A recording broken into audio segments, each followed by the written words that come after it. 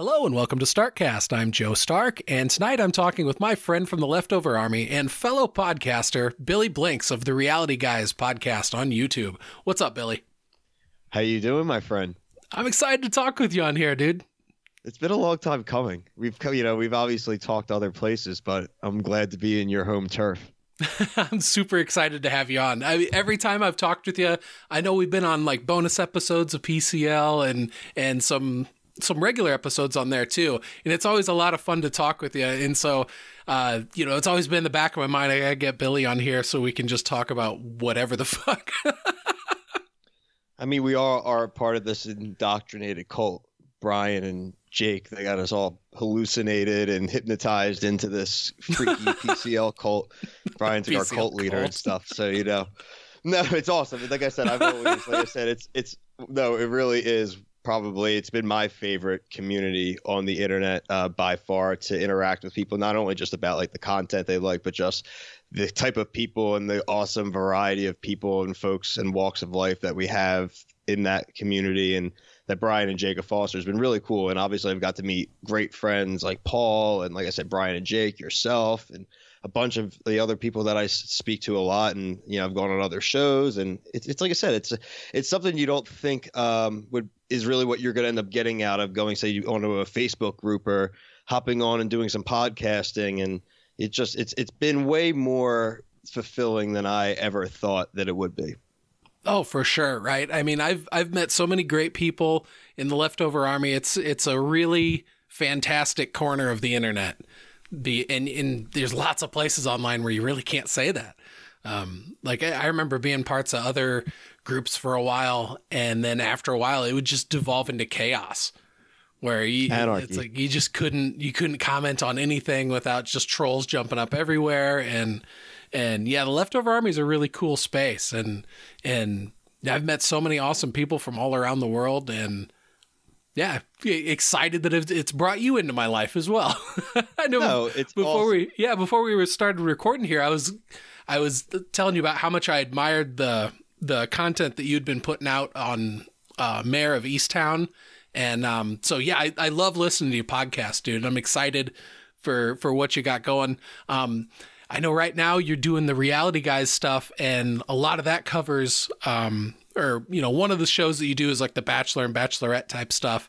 I'm not hugely into reality shows, but it's like something to where it's like in this day and age, like it's almost impossible to avoid. And my wife is huge into the Bachelor and Bachelorette, so I'm always getting splashed with content, if not watching the entire seasons. And yeah, so when we were talking about that beforehand, you were saying that that's like the biggest show on ABC, and that just blows my fucking mind that it's been going on for this long and it's still that popular. This is season 33 right now of The Bachelor, and then The Bachelorette, which was the spinoff, which is equally as popular. They just finished season 18. They've had things like The Bachelor in Paradise, which is kind of, they have like former contestants go onto the island. It's like the VH1.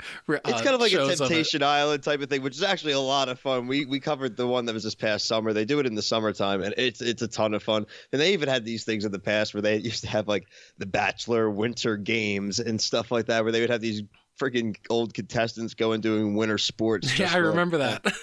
But again, man, it's people laugh about this type of stuff. We were talking about this pre-show, but like it wouldn't be going this long if people weren't watching it.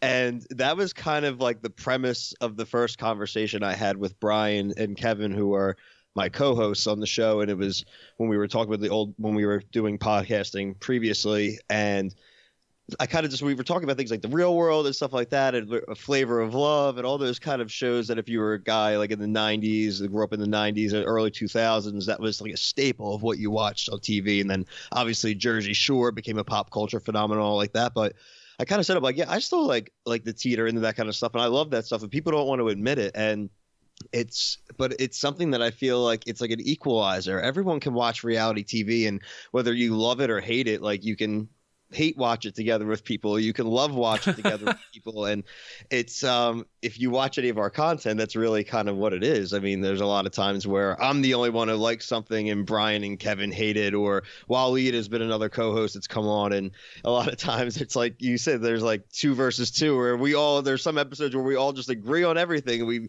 completely hated an episode. And it's fun though, man, because again, especially during the kind of times we're going through, and especially have gone through, and everything's been very serious, man. And I think reality TV has been a real refresher for us, because it's something that, I mean, while I love reviewing movies and TV and books and getting into deep dives of things, Lord of the Rings, all that type of stuff that I love, this reality TV thing has been such a refresher, because it's just been plain fun. It's fun no matter what, and you don't have to be a fan of it or know anything about other seasons or any kind of lore, and everyone could pop in for an episode and have fun with it. And it is, if you could take it for what it is, just like if you go to a Marvel movie, you know that like Spider-Man can't exist or Thor can't exist. So like, I don't understand sometimes the hate. Sometimes people like that would never happen. It's like, yeah, well, Spider-Man's not in Queens either. So like, I think it's just fun, man. So it is fun to hear, like you said, like that your like wife is into it. And I've had plenty of people reaching out to me that said that like,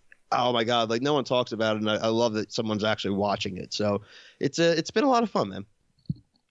Yeah, it's definitely some of that content that shows up, on the Leftover Army page and stuff, that it's like, oh, you guys got, at least in our community, you guys have got a corner on that market. And I'd imagine that there's a pretty good reach for it, because that audience for that show and, Amazing Race and Survivor and all those, that is a huge hardcore audience of people that are really, really into that content. Oh, is there, Joe? So I've gone down the rabbit hole. So like, obviously you're always trying to figure out like how you're going to like push the show, and obviously not like over promote, but just be able to share it with people that would be into watching it. So I've just like the Leftover Army, I've gotten myself involved in some Facebook groups that are literally like Bachelor fan pages, dude. And when I mean the Thunderdome that I've entered, that is the Bachelor Facebook community is not to be messed with, man. It's everyone from like, I mean, it's mostly women, but I'm dealing with like a lot of like housewives. I'm dealing with, some people are battling with me over like simple opinions over like episodes or like not knowing things. And also a lot of these ladies love spoilers too. They always try to throw spoilers my way, and I'm like dodging them like the Matrix. Everyone, like, if anyone knows me, I'm not a huge spoiler guy, especially reality TV. I mean, what's the point? So I've had to duck a few grenades there and stuff like that. But it's been a lot of fun, because in a weird way, like now I'm going on like 2-3 seasons of each of those, of the Bachelor, Bachelorette, posting and commenting on things, kind of like earned my trust in those communities now. And they like freely let me like share their content, where you happen to see, and like, Brian and a lot of people talk about this. Unfortunately, there's a side to like the podcasting world or game that like, a lot of people are reaching out to you to do shows or to be in the groups to really just try to like use your audience or try to grow their audience just like through your audience. And I think like a lot of people can sniff that out, whether it's in like the podcasting world or whether even just like regular people in like in a Bachelor group. Nobody wants things that aren't genuine. And I think that's like another cool thing that like I've had a pleasant surprise in some of these other Facebook groups and things that are, like I said, like specific shows, specific things that, and especially The Bachelor, which I think is a crazy different community than say like the Leftover Army. So it is fun to just be able to interact with all these types of people that, again, for as bum of a rap as like the internet gets and Facebook gets, and rightfully so in a lot of ways, it has been a really cool, positive source of like fun for me and really not much negativity. With the Bachelor and Bachelorette community, what did you think about the firing of Chris Harrison? I mean, listen, it wasn't the right thing for him to say. It's not for me to come on and speak for if I think the guy is a racist or has racist thoughts. I'm pretty sure it's ignorant to say that everyone has racist thoughts and has had those tendencies. Unfortunately, I think just like in anything, like if you're going to put your voice and your face on a television show or a podcast or anything, whether you're a small time like me or a big, Chris Harrison, the host of The Bachelor. So I just think it was a tone deaf thing to say. I don't think it was appropriate. I think he should have just addressed that. Yeah, we probably have been tone deaf in the past, just like most reality television. And if you want to argue fictional television has or, hasn't been, but I don't really, listen, probably time for him to move on anyway. No one could host the same thing forever unless you're like Alex Trebek or like these people. I mean, I think it was probably time. I mean, listen, I think it's rightfully so. People have the right to have their opinion. And if people were offended, then you have every right to be offended, and you should be able to at least have your opinion. I don't think Chris Harrison is a victim of like cancel culture. Let me say that. I don't really think, and I mean, if you look off the money that guy made, and I think everyone forgets that when guys like that get fired, and they have these gigantic severance packages. This dude was walking away with tens of millions of dollars to stop working. Oh, and he already made so much. I mean, he was involved in so many seasons, and like, I'm not crying. Yeah, I'm not crying like foul for Chris Harrison. That is like something I like to say a lot. It is not a hill I am going to die on, is Chris Harrison.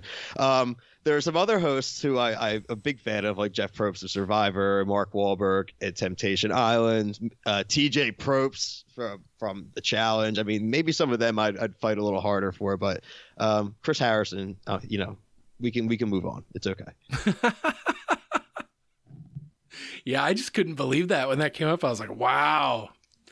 Fucking homeboy put his foot in his mouth. Fucking now he lost the show that like he's like absolutely That's the easiest show of all time, you know.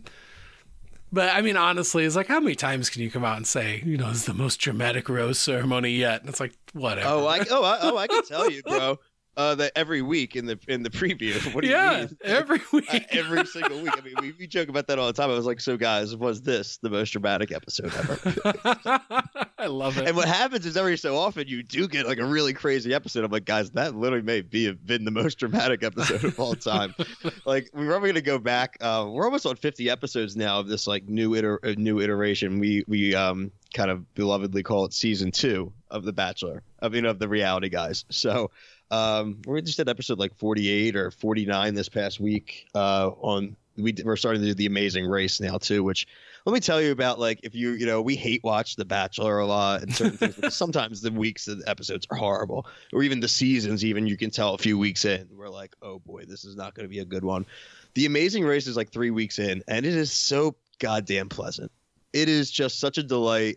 You learn something about some landmarks. You have awesome pairings, whether it's like a father-son or like a husband and wife, or like a boyfriends, or like there's always like these fun groups, and like it's just like a nice easy hour that I think anyone, even if you're not into like the drama, there is no drama in this show outside of like, oh no, did I screw up that challenge? I can't get a cab? Like, crap, that guy got the flight before me. You know what I mean? Like it's like there's just levels of reality TV where you keep going down and down into the trash, where you end up in like Floribama Shore and any of like the Housewives or like Vanderpump, like any of that kind of stuff.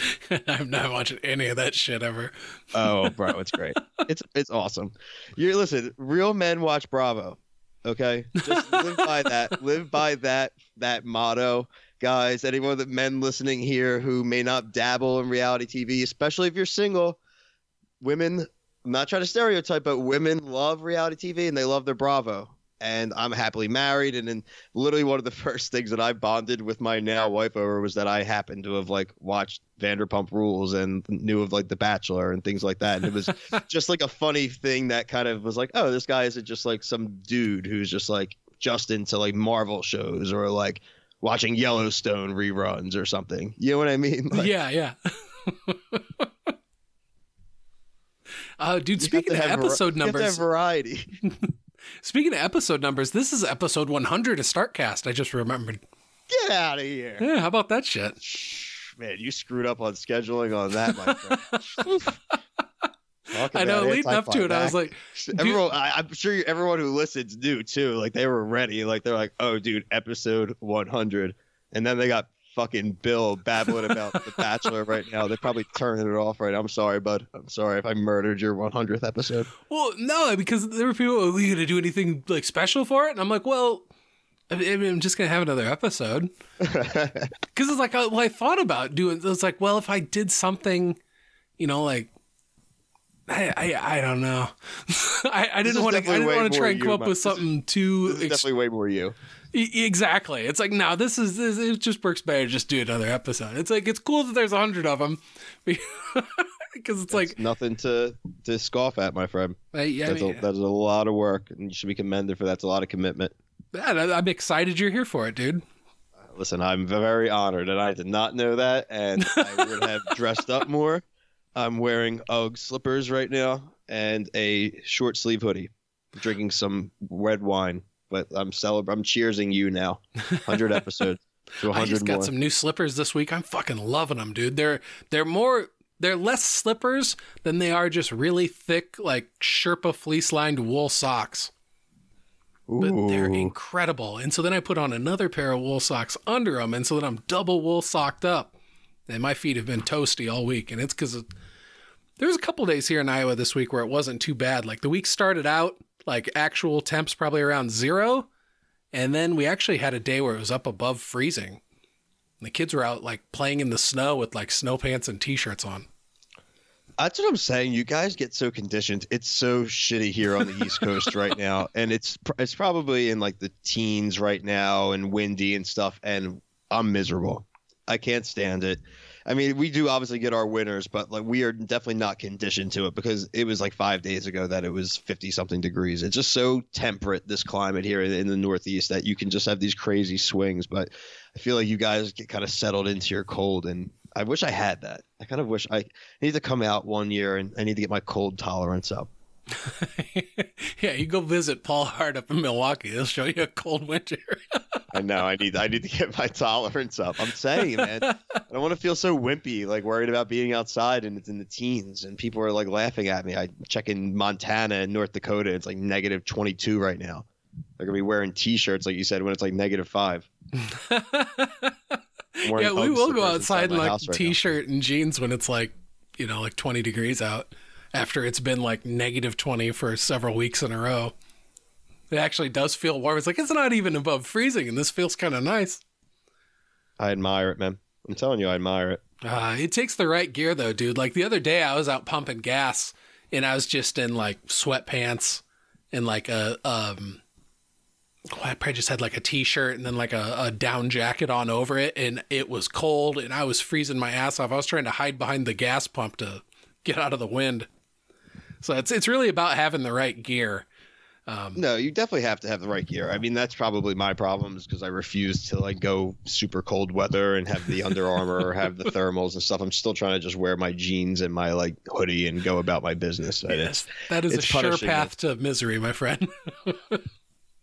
Listen, like I said, I may have variety, but I also am a little stubborn too. So I mean, we're gonna try to. It can't be perfect. We're working through things. You know what I mean? Yeah.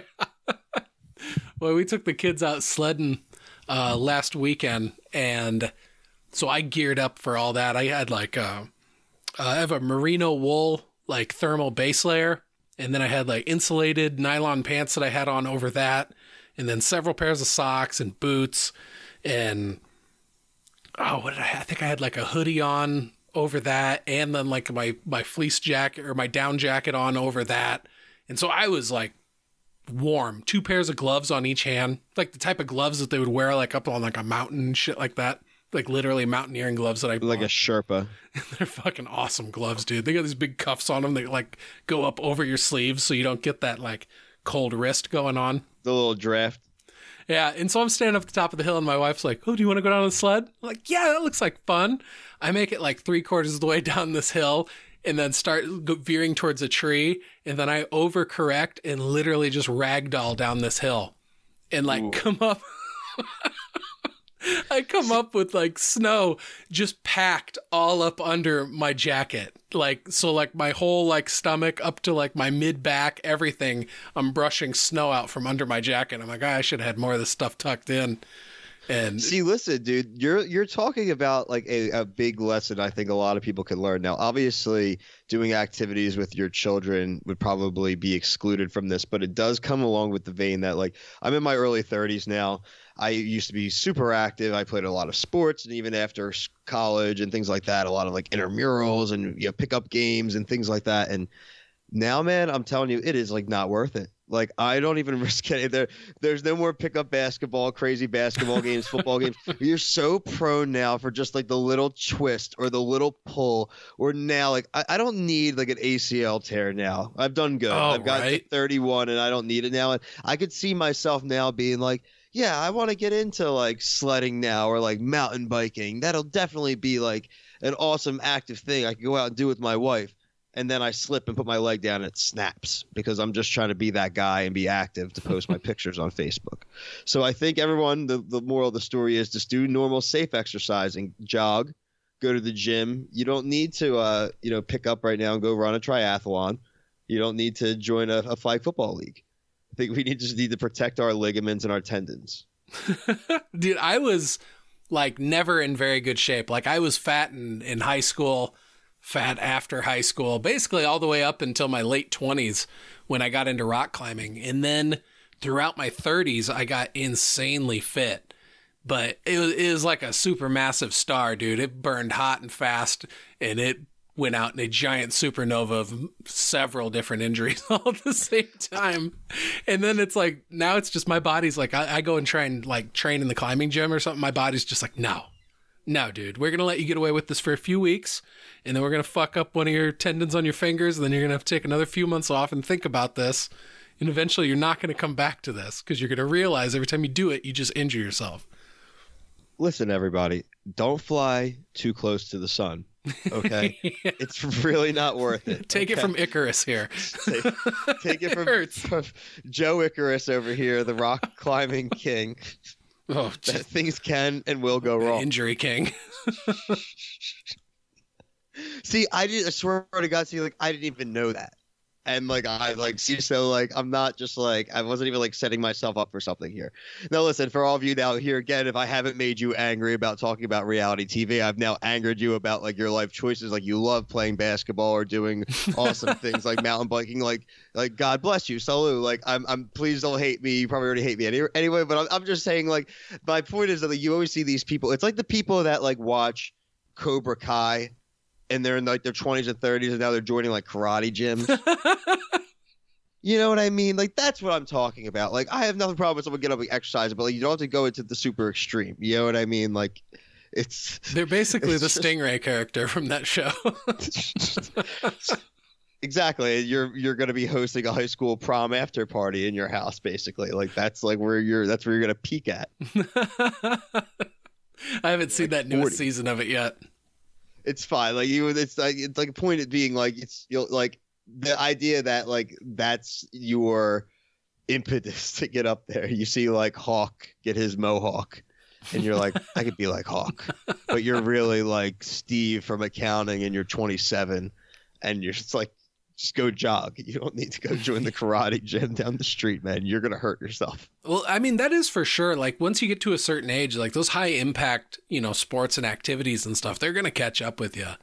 And like I've definitely reached the age now where like I should be either trying to make fitness on an elliptical or like a lap pool or something. Like definitely not, trying to go out and go for a jog or. Geez, I don't know. I'll tell you what, I miss climbing more than anything, though. I still think about it quite a bit, but I just get hurt every time I do it. It's like I was a swimmer growing up and like through high school and college and stuff, but like my shoulders are shot now, and it's because I was a butterflyer and I did this like crazy unnatural motions for years and years where like I really can't go and like swim much now. If I go in the gym and I try to do laps like I used to do, not even like racing, but you go and try to do sustained bunch of laps, like I just get like this like numb shoulder, and it's just one of those things like you said. So again, like I do understand. I'm not just like preaching that from someone that doesn't have it. I have both of my shoulders. I have partially torn rotator cuffs that you can't really do anything about. It's basically one of those things where they say that the doctors have always said like you could get them repaired, but you'll actually like lose range of motion by fixing it. Like the only thing that'll ever be good is maybe eventually you like will tear it. But like I don't golf because of that. I don't really play like tennis, so I can't really do a lot of like swinging things. But it's weird. Like I could still, if I wanted to, and I really don't because I choose to be an asshole. But like I could go to the gym and lift heavy weights, and that doesn't affect it. It's just like the free swinging motion. It just like I can't do it anymore. So like I said, I understand the idea of like getting hurt doing some random activity or even an activity you really love. Like I'd love to be able to just do that for exercise now. I'd love to be able to just go to a gym that has a pool and just go do a bunch of laps and not have to worry about like weights or like jogging or anything like that. But unfortunately my shoulders are like the shoulders of like an 80-year-old, but in a 31-year-old's body. Yeah, dude, this last fall, I introduced my kids to disc golf, and my soon-to-be 14-year-old, like, he really took off with it. He just loved it. And so we were going out and playing almost every day, and I think it was about my 5th day on, I threw and just felt something in my right elbow where I was just like, oh, that's not good. And so then I tried throwing a couple more, and I was like, oh, that hurts really fucking bad. And so then I spent like a week or so throwing all left-handed, which I'd never done before in my life. And I was like shockingly not terrible at it. But every once in a while, it would just be like, I'd throw it and like my left hand just would not let go at the right time. And so instead of throwing that disc at like 12 o'clock, I'd throw it at like 7 o'clock. It's like, how the fuck did that happen? I threw it behind the tee box. That's embarrassing. That's funny.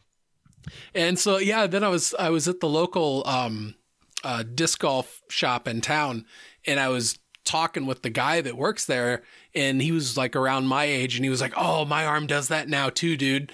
He's like, here's what you got to get. You got to get like a tennis elbow brace and just crank it down really hard on your forearm. And then he's like, find the sweet spot for it and it'll work for you. And he was fucking right. Like really? 998 later, and I was throwing heat. So there's actual disc golf shops. Yeah. Can you believe that shit? There's like wild. lots and lots and lots of like manufacturers that make them.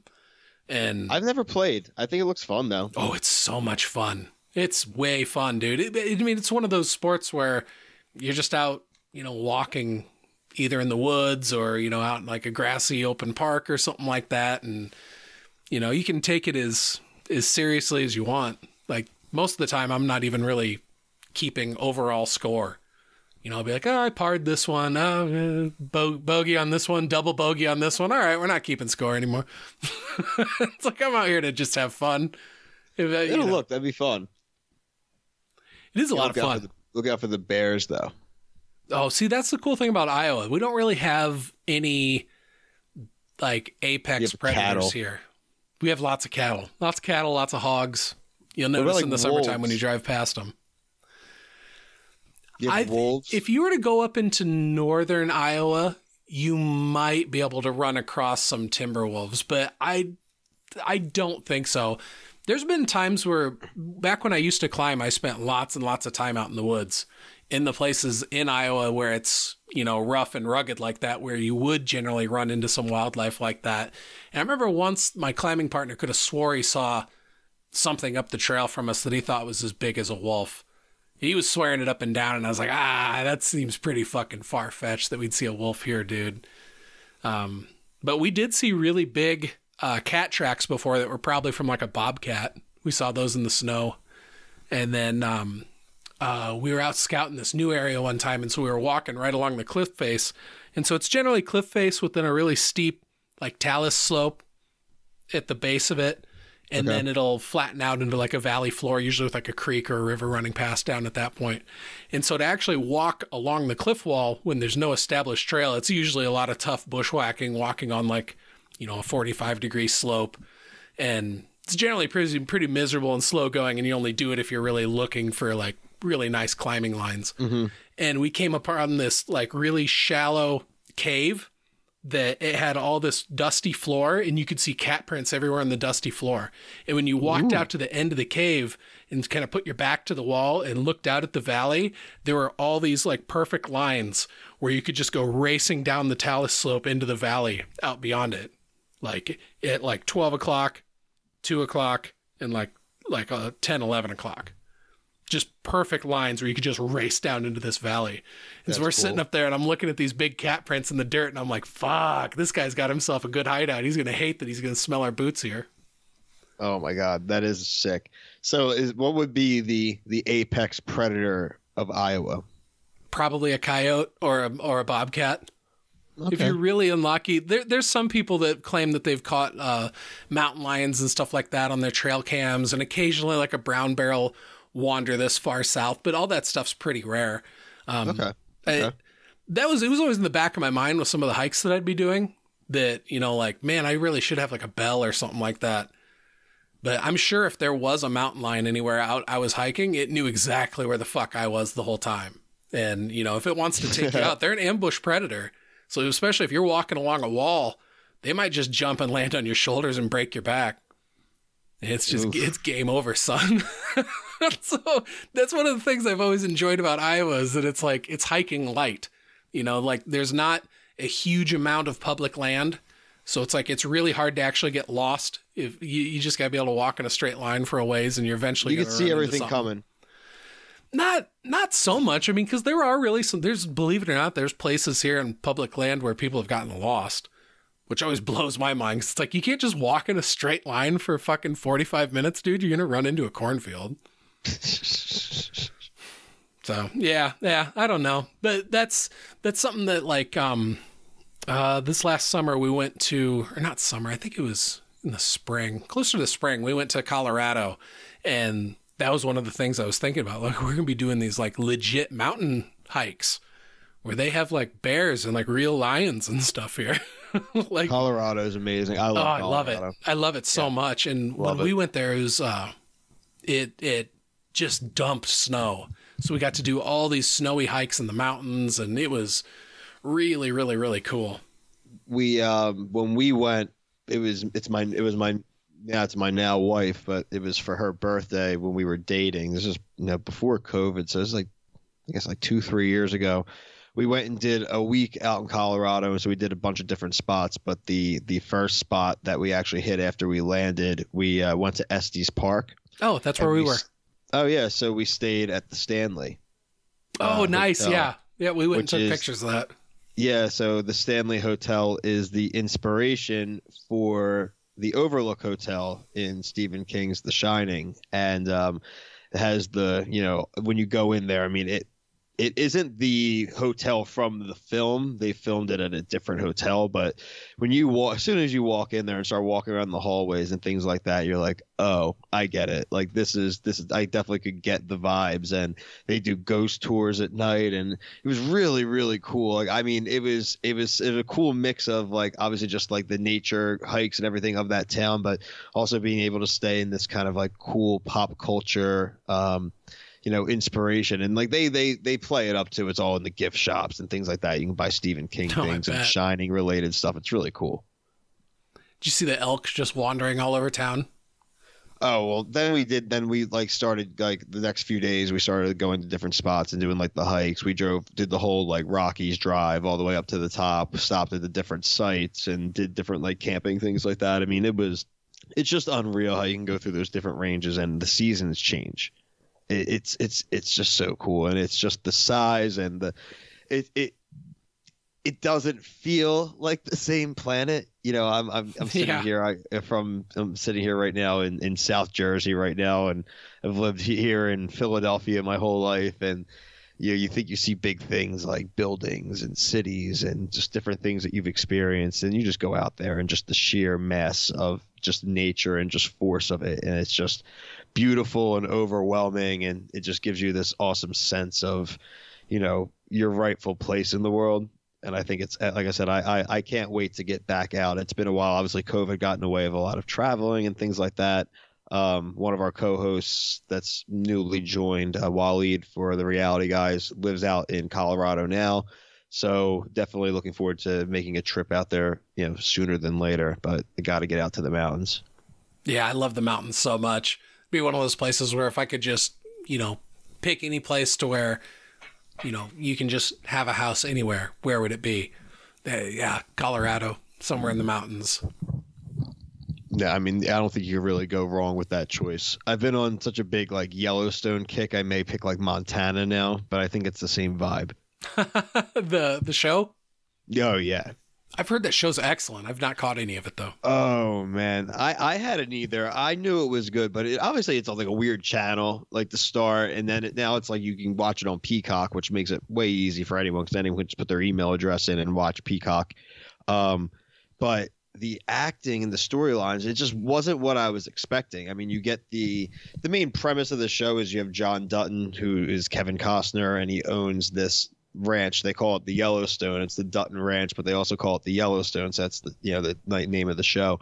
and he's got this ranch, man, that I couldn't even. It's like, I mean, literally millions of acres. It's like literally like the size of Rhode Island. This guy's ranch. I'm not exaggerating, and it involves all the crazy politics of not only like say even like just the ranchers up there and the rivalries they'll have, but also obviously you bring into play things like the Indian reservations and the Indian nations that are up there now in modern life, and they're trying to obviously carve their place out in the world and retake obviously a lot of their all of their rightful land. But there's obviously also the realities that they're dealing with, and there's a lot of intrigue, and the acting is beyond top notch. So I started watching maybe like a week ago, and there's only 3 seasons right now, I believe, at least 3 seasons on Peacock, and I am blazing through. I'm already like 3/4 of the way through season 3.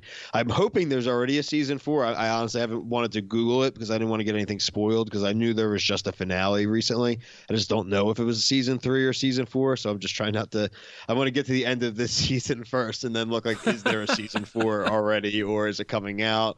I've seen some memes on the internet about like how Kevin Costner didn't want to come back, and then they must have thrown a boatload of money at him. Again, I got really into the show, and I just don't want to get spoiled, and I'm getting an inkling that something really bad's about to happen. So like one of the main characters, at least that's like the like foreshadowing and just like what you see in just standard shows and kind of I'm like, oh no. So I have like 2 episodes left of the season, but if anyone hasn't watched it, it's an amazing show. The acting's great. It's not just a guy's show too. I think maybe literally the best character is Beth, one of the sister, one of the Dutton daughters, and when I even talk about like a powerhouse of a character and a scene stealer every time she's in, and a character with a ton of depth that you come to find out throughout the seasons. I couldn't recommend it enough to anyone. It's definitely been my obsession the last week and a half, and I'm going to be sad if there isn't a season 4 to watch yet, and I have to wait almost a whole year to see the next season. Yeah, I know what you mean. That's always rough when you catch up with something, or when you finish one and you know there's none of it left. I just did that with Daredevil on Netflix. I'd seen the first 2 seasons, but for whatever reason, I just never watched season 3. Mm-hmm. And so I was like, well, I'm going to watch all of it then. And so I watched season 1, season 2, and then absolutely loved season 3. It was so great. And then when it was done, I was like, oh, I just feel empty. And so then I tried watching the director's cut of like the Ben Affleck Daredevil movie, and that was not a fun watch.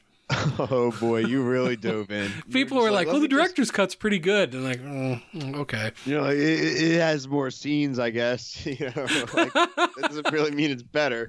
It's like a longer movie. It's like, is it better to take a bigger shit?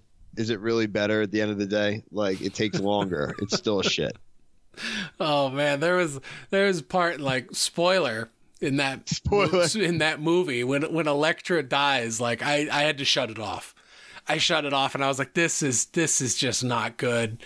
Compared to everything that I've been watching, like Daredevil content, this is just not good. And then a few days later, I got desperate and then I finished it. And I was like, it's still not good. They were literally just foreshadowing their future real life relationship and life together. Oh, no kidding, right? And that's been a train wreck. He literally like blames her for his like most of his alcoholism. It's pretty wild. Wow. Yeah, not like blames her, but he said that relationship was like just plain misery. They just didn't like, they were just wrong for. And listen, it happens. I mean, I think, you know, there's plenty of people, unfortunately, whether they break up with like a boyfriend, girlfriend, a long-term relationship, a marriage, whatever it is. Sometimes you come to find out maybe the person isn't the person for you. But sometimes, unfortunately, people massively burn out, and that's what happened to Ben. And it seems like multiple relationships, not just like, you know, romantic, but in his life. And I'm really glad to see him being as comfortable and happy as he seems to be now, because Ben Affleck is a co-star of my favorite movie ever. So like, I don't want Ben Affleck to be miserable. But is it Jersey Girl? What? Jersey Girl? No, Gigli. No, my favorite movie is Good Will Hunting. Oh, that's a good one to have for a favorite movie, dude. Yeah, it's been my favorite movie ever since I was like 21 or so. It was like real moody, But like again, I'm like, oh, this movie is. I felt like I was like my discovery, and then like I looked up. This is way before like my podcasting days and like my now current like deep dive nature into everything I like look into or go on to. I like deep dive and. Oh yeah, it's like it won like best picture, you asshole. No shit, it's good. Like I think I found this like gem that's like only mine. I'm like, who's this Elliott Smith? Like no one knows who this guy is. No one's ever heard of his music. I can't wait to go see him in concert. Oh shit! Like that's literally like that's like how I like ignorant I was to like the world of like what was a good movie or not a good movie or what was popular or not back in my day. Life was a little bit simpler. It was a little bit more about like where's the party tonight and make sure I show up to class on time. Oh yeah, no, you just described my teens and 20s. Teens and like very early 20s. I wish I was into this stuff at this age. It would have been like a nice 10-year head start instead of starting when I'm 31. Fucking idiot. Oh geez. Well then after all that Daredevil stuff, I was like, I still want to see more. And so I'd never watched Defenders, and so then I watched that. Oh no. I didn't hate it. And maybe it was because I watched that Ben Affleck Daredevil movie before it. But really, Defenders is almost like Daredevil season 2.5. You may accidentally be a genius here, and like you're giving the audience the best way to enjoy anything they want to go see is just to watch Daredevil, Ben Affleck director's cut before any movie they go see, regardless of superhero movie or not, and then they'll probably really enjoy that movie. The soundtrack for that Ben Affleck Daredevil is so like early 2000s rock. Oh, does it have Nickelback in it? I didn't catch any Nickelback, but it remember that Evanescence song that was like everywhere? Wake me up inside. Yes, that song's in it. Oh, no way. Save me. Jon Favreau plays Foggy Nelson in it, though, and he plays a fun Foggy. He's a multiverse. I would love to see Jon Favreau, Foggy Nelson in Doctor Strange. I think that'd be awesome. That would be pretty funny. All right, here we go. Daredevil, the album, is a soundtrack album released February 4th, 2003. So I was 12 years old by Wind Up Records. Okay, so all songs were previously unreleased, and then some songs appeared on later releases. Oh, so they got like premiere. So see, like these movies, like like Spider-Man and like X-Men, they had like bands premiere their songs like with these movies. Like that doesn't happen anymore. So let's see, where's the list of songs here? Oh, track listing. Here we go. Won't Back Down by Won't Back Down by Fuel. For You, The Calling. Oh, here we go. Saliva, Bleed for Me. Seether, Bro, we got Nickelback. Learn the Hard Way. There was Nickelback in there. Of course there was. Oh, Drowning Pool featuring Rob Zombie. That's very 2000s. Let's see. Moby. Yeah, here we go. Evanescence. Hoobastank. That's just fun to say. Right Before Your Eyes. Hoobastank. Autopilot Off. Never heard of them. Finger 11. That's a like a early 2000s band too. Bunch of singles. Jeez, man. You got me down this rabbit hole. I have to go watch. I'm not going to watch it tonight or probably tomorrow, but I probably will watch this movie again too because like I probably haven't watched it since I was like 12 or 13. My condolences. Watch Daredevil season 3 right afterwards. It'll be like a podcast episode, dude, where I'm going to do like 2 or 3 really bad superhero movies, and we'll figure out which one's like really the worst. Like really, like real, like punishment watching. Maybe after I feel like I do a really bad episode, I'm going to make myself do a week where I just watch all bad movies and try to get my mind right. Well, and I'd previously only seen the first season of Jessica Jones, but my wife watched all three seasons of that, and she really liked it. So I'm doing a Jessica Jones rewatch, and we're about halfway through season 1, and we're watching season it 1's together. Great. Oh, it's so good. David Tennant's amazing in that, and yeah, Kristen Ritter's performance. I love her Jessica Jones. It's so good. I do too. I think I always just, I guess like this happens with me with like a lot of actors and stuff like that, but I always just still see her as Jane from Breaking Bad. and I'm just like, you got Jesse all hooked on them drugs. Oh. You got Jesse all hooked on them drugs. Like, you know what? Like, Walt shouldn't have called the cops. He should have just left you. You know, like I'm bitter. Like I'm still bitter towards a former iteration of a character she played that has nothing to do with her Marvel character. But I'm just like, I'm like rooting for you. I like you, but I'm like, but you still got Jesse hooked on drugs. You know, you still got Jesse hooked on drugs. I don't know if I can root for you. Maybe I want him to win. Maybe I want him to win. Like, yeah, Breaking Bad's one of those ones that's a blind spot for me. I never watched any of it, and I've never heard a single bad thing about it.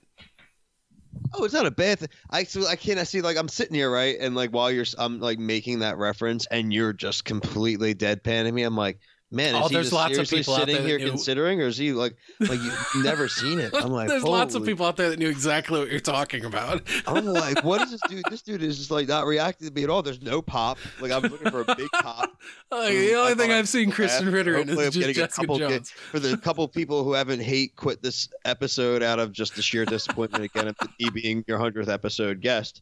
But no, like I think that's like a thing. I wonder, like, do you ever have that? Do you ever have like a character or like an actor where like you just like won't shake a character they played and you're just like, oh yeah, 100%. Yeah, and it's usually people who play, you know, a very, very convincing bad guy. Yeah. Where then when you see him in something else afterwards, you're like, oh, I don't know. Like who was like the main like bad guy? Did you watch Justified? Like Walter Goggins? Okay, yeah, I know who Walton Goggins is. Yeah, and I know what Justified is just because, you know, like I'd never actually watched any of it, but I saw enough trailers for it when I had live TV that I was familiar with. Timothy Olyphant. Yep, yeah, Timothy Olyphant. Here's a little boop, boop, boop, boop, boop. I saw today. I don't know if it was even announced today, like yesterday. I don't know. Whenever you drop this, it'll definitely be a couple days news, obviously. But they are doing like a reboot of Justified with him starring in it. So if you haven't watched that series, which was a dope series, I enjoyed it. It's worth diving into now because they're going to give it the Dexter treatment, and not in the sense that like it had a disappointing ending. I don't think it really had like a disappointing ending, but you know, spoiler, because they just announced a, you know, revival of it. Timothy Olyphant makes it through, and he is going to be starring in, you know, a kind of a reboot. I think they said he's going to be in like Detroit, if I read correctly. So it's a different city than he was, you know, kind of areas that he was in the first series. So awesome acting. Oh, he's a hell of an actor. I loved him in Deadwood. Oh my God, yeah, great show. Another one that ended too early. I love it when when Swearengen's describing him to somebody. He's like Bullock, a peerless fucking psycho. There's like a lot of like there's some parallels, even like I said, watching like Yellowstone and like some of those characters. They have some of them type of characters on the show where they're just like pure like over the top men, tough guy, like crazy psycho dudes that like just are like almost like wrestling character versions of like real life people that would just are so over the top, would never happen in real life, but like love those kind of characters in a show. It's just again, it's like why we sit down and spend our very precious little free time that we have investing in these shows and these characters. Oh my God, I just totally got sucked up by the morning show. You sucked up in like a good way, or sucked up like you sucked got up in a good way? Die. I like it. How far? I'd never seen it before, and like earlier this week, my wife put it on, and it was going to be something that she was just going to be watching on her own time, and so then I went out there and sat, and within 5 minutes, I like totally put away everything I was doing, and I was engrossed in it with her. Like, I think the performances in it are really good. The writing is really, really great in what I've seen so far. And so far, every episode has ended in a way that's made me go, oh, fuck, I have to watch the next episode right now. How far into it are you? Maybe halfway, depending on how many episodes are in the first season. Oh, maybe halfway. I think we're on like episode 6 right now, maybe. I like the first season, definitely. I enjoyed. I think the second season goes like completely haywire. So I'll be very interested to see, because now that you're into it, I'm sure you guys are going to power through it. And they're doing a season 3, so I mean, it's not like the show isn't like ending, like it like completely burned out. But I know like Paul and all of that, and like June and Jesse and like stuff, like their opinions on it were kind of mirroring mine. I overall, I think relatively, I think it's a little bit of a step down, but I'm just curious, I guess, because the story widens a little bit and the characters kind of make some, in my opinion, some kind of off the wall decisions. So, but again, I agree. I think the dynamic, especially in those first like 4 to 5 episodes, the acting and the real life situation, because the best kind of shows in a lot of ways are the ones that are relatable. And I mean, that is very relatable. It's situations we've seen play out in real life. We've all had we all have careers, we all have things, people like say work wives or work husbands. And as much as you like to think people, you don't know people. And how do you do that, especially when you have tens of millions of viewers expecting to see you every night? It's a whole different ball game. So I loved it. It reminded me, did you watch like The Newsroom? I don't know if I saw that. The Sorkin show on HBO? No, I did not see that. Oh, you would that was that Jeff Daniels? I think I was Jeff Daniels. But that like I said, Sorkin written show, you would really, if you're enjoying that, I would give that a try maybe next, actually, because if you like the writing and the characters in that show, I mean, again, there's a little bit more star power obviously on that show, but The Newsroom was like 3 seasons. It was like 2012 or so when it came out. But the Jeff Daniels, they played like Will McAvoy is the main character. You have people like Olivia Munn, Emily Mortimer's in that show, John Gallagher, Sam Waterston was in that show too. Like Law and Order, Sam Waterston. But the opening scene of The Newsroom in like the pilot season 1 is a very, very well-known scene. If people even have seen this show, like if you were to just Google The Newsroom opening scene, it's like an 8-minute monologue or so from Jeff Daniels about why the United States isn't the greatest country in the world. And it's, man, you want to talk about like just an awesome all-time monologue. I would like, honestly, after we like record, I would tell you, just go on YouTube and just look up The Newsroom opening scene. Like I said, it's less than 10 minutes and it'll make you want to watch the rest of the show. Nice. Yeah, I'm a huge fan of Jeff Daniels too. It's I'm actually going, I'm a little bummed. I mean, I'm not like bummed, but I'm going to see To Kill a Mockingbird on Broadway in a couple weeks. And he was actually playing Atticus Finch from like the beginning of the show through the new year. Obviously COVID delayed a lot of it, but he's no longer doing it. But Greg Kinnear is now playing Atticus Finch. Huh. So that's pretty dope. So I'm still obviously really looking forward to that. So have you've lived in that area over there your whole life then, like in the Philadelphia area? Yeah, I was born in Philadelphia. Moved just South Philadelphia, so just like Rocky Balboa. But seriously, like my entire family is been from Philadelphia. My grandfather, his family, he came over from Italy. My grandfather Bob, but he was like a lot of other like Ellis Island like type family people. Like it was his first name was Medora DeMarco. It's a really cool Italian name. My name is William. I was like, why couldn't I get Medora? That's like, I mean, that's a name. I've never heard that name before. Like I love a bull, like a bull rider, right? Like Medora. Maybe I can get, if I really blow up, man, I can make that real money. I'll change my name to Medora. Nice. That's like a real one.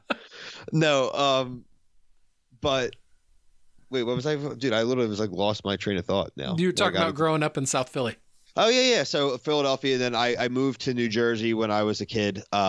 It's a very like Philadelphia thing in the 90s. A lot of the neighborhoods and places kind of just were like run down and not really like maintained as well. Philadelphia in like the 90s kind of was going through a little bit of like a change, and now has the last like 20 years has gone through like such a great renaissance, such an amazing city, beautiful. But we moved to a town like 15 minutes over the bridge from Philadelphia in southern New Jersey. I grew up there and like went to school all through there, like high school, stuff like that. Went to college and then moved back to Philadelphia after college and lived there until this past year when I moved back to South Jersey, I actually bought my parents' house, and they retired down to the beaches down like in Atlantic City. And That's so cool. I've just been like renovating out the house I actually grew up in, which is something I Wow. never thought I would do, but it's just like one of those crazy things how like life takes you. And when you're, married and you have like your outlook's a lot different on life, and like, you can kind of see the value, and the town's amazing, like great, like public schools. The only thing I were to say is, unfortunately, like if you're considering moving to like South Jersey, like specifically like Washington Township, Cherry Hill, like areas I live, the apex predator of New Jersey actually resides in our counties, which is actually pretty scary. It's property taxes. They are outrageous, and so you got to like be grinding away. But no, it's been great. It's a cool area. It's such a cool, especially Philadelphia, such a unique in our neighborhoods. There's so many unique traditions, and it's such a melting pot, and it was such a cool place to grow up. And I spent most of my time, even though I was at school, I spent most of my time in, my neighborhoods in South Philadelphia and stuff. And the thing that's so cool about it, my favorite part, and people always like nationally will have their opinions of like Philadelphia, but the thing that's really cool to me about Philadelphia is that like being human is the great equalizer. And by that, I mean like, and I don't mean any disrespect to anyone, but no one really cares where we're from, like what you have or what you do. Are you a good person? Like, do you treat people well?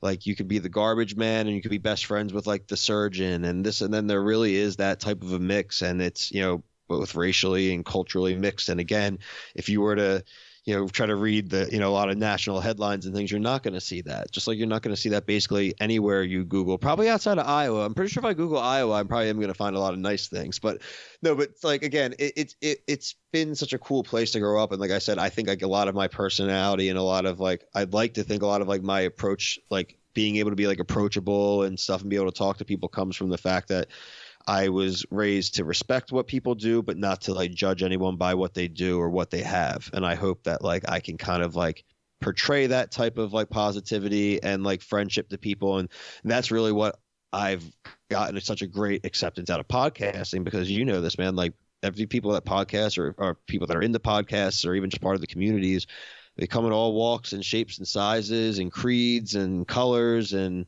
orientations and identities. And it's just like so cool to have that access to people, because we don't look at the labels. There aren't labels, you can have things you're proud of, but like we don't judge you by them. We can embrace you for them, but like we're never going to just like seclude you for that. So I mean, I'm very grateful for where I grew up, and hopefully like where I can like raise my family, and hopefully with that same type of outlook on things.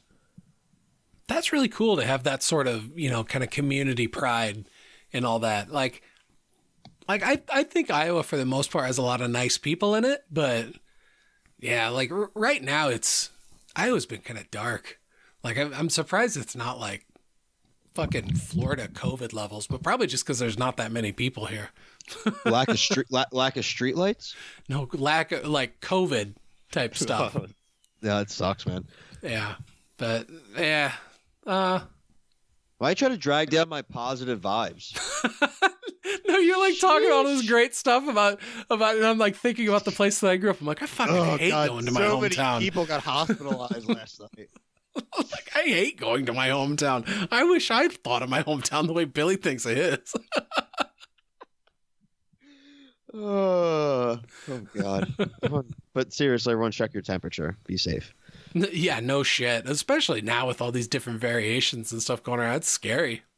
It is scary. I mean, I'm not here to preach any kind of thing, but just so people understand, my current job, I am in many other roles in my company, but I'm in charge of the inventory and the distribution for when my company owns like 6 or 7 test sites, COVID testing sites across like 4 different states. And I manage, thousands of cases of test kits coming in and out every day. And when I'm telling you people are saying they're having a hard time finding a Rite Aid, I'm telling you that I go through thousands a day for test sites, hospitals, places like that, and I can't find enough. It is outrageous, people. So I'm not here to tell anyone how to live, but go out there, be safe, and try to just be respectful of others, even whether your opinions are what they are, your beliefs are what they are. Just try to remember, like we were kind of just saying, like people are people, and it is a real thing. And I am promising you, not about I'm not here to talk about like efficacy of vaccines or any of those type of things. I am just here to say from someone who is living it in his work life every day, and I am not a nurse or a person in a hospital, so I'm lucky in that respect. But it is crazy, man, and it's we're in for another few weeks at least. I'd say another 2-3 weeks at least of it being crazy, and then hopefully we can kind of get through this not initial, but just this surge of the new year, and hopefully by the spring we can all feel a little bit more safe to go out. And I want to go to conferences, man. I want to go out and like go to Chicago and meet everybody. I want to do these things, and I want other people to feel comfortable to do those things. I want people of all level of comforts and level of health. And obviously health and safety is the most important thing for people. And I just want to be able to see everybody. I want to be able to like hug people that I've only met on Facebook groups and on Zooms and these Skype calls, man. And so I'm really looking forward to that. So my whole point about that is it's like, I hope everybody is like safe. And like, if anyone ever like had any like questions or things like that, like you always like reach out to me on like my social medias and stuff. I'm happy to like tell you people what I know as far as like trying to help resource or find testing and things like that. So it's just tough right now, man. Yeah. I'll go a step further and say, if unless you got a medical reason why a doctor's telling you, hey, don't get this vaccine because of, X, Y, or Z reason, science is real, whether you believe in it or not. Yeah, brother. And so the people who are like, oh, I'm not getting this vaccine because of, whatever reason, that's not because my doctor said I will have complications, because my medical doctor said I will have complications. Then it's like, come on, man. Like, just go. Just go get it. It's like, are you like... It's free. Yeah. I don't know. There's just really no like reason not to go now. Like last year in the springtime, man, in Philly, they were literally giving away free Sixers tickets to people to go to Sixers games to get vaccinated. I was pissed. I was like, bro, I've been vaccinated since like February. Like, why did I not hold out? I could have got some freaking like season tickets if I held out till August. Like, it's like shit. So, like, but again, it's crazy. Like, that's how they had to get some people, man. Like, they had to bribe people to go out and get the shots and things. Like, and again, if you don't have a reason, and said like Joe said it. So, I mean, I will agree with Joe. I mean, that's my stance as well. I try to do my best to not get on my going, because once I get going, I kind of don't stop. But this is the best place to get going, Billy. Listen, man. This is a safe place here. You can get going, especially if you're talking about vaccines. I'll cheer you on. Joe, all I like to say to people is like, we live in a society. All right. Like, you're going with the "we live in a society" model here. Continue. We live in a society here, people, and like again, like this. When you step out into the wide world, whether you're in South Jersey or Iowa or wherever the hell you are, like there is a sense of like, it's not just yours. Okay. Unless you're John Dutton and you got 2 million acres and it is just yours. Like you have to, there are just some ideas of like you want like your trash to get picked up. Like you didn't, guess what? You have to like make sure you put your trash out into the street. You want to make sure that like certain things like your stadiums, your highways, your things are maintained. You have to pay your taxes. Like you have to do certain things. Like you do things just because it's for the greater good. And I just, whether it's politics or the times we're living in, or people are just fed up with whatever the case is, man. But I never like to say like I'm like shocked, but I am pretty surprised at like the backlash of people against like things like vaccines. It's more so like the arguments you get, man. Like someone says like, "Well, do you know what's in there?"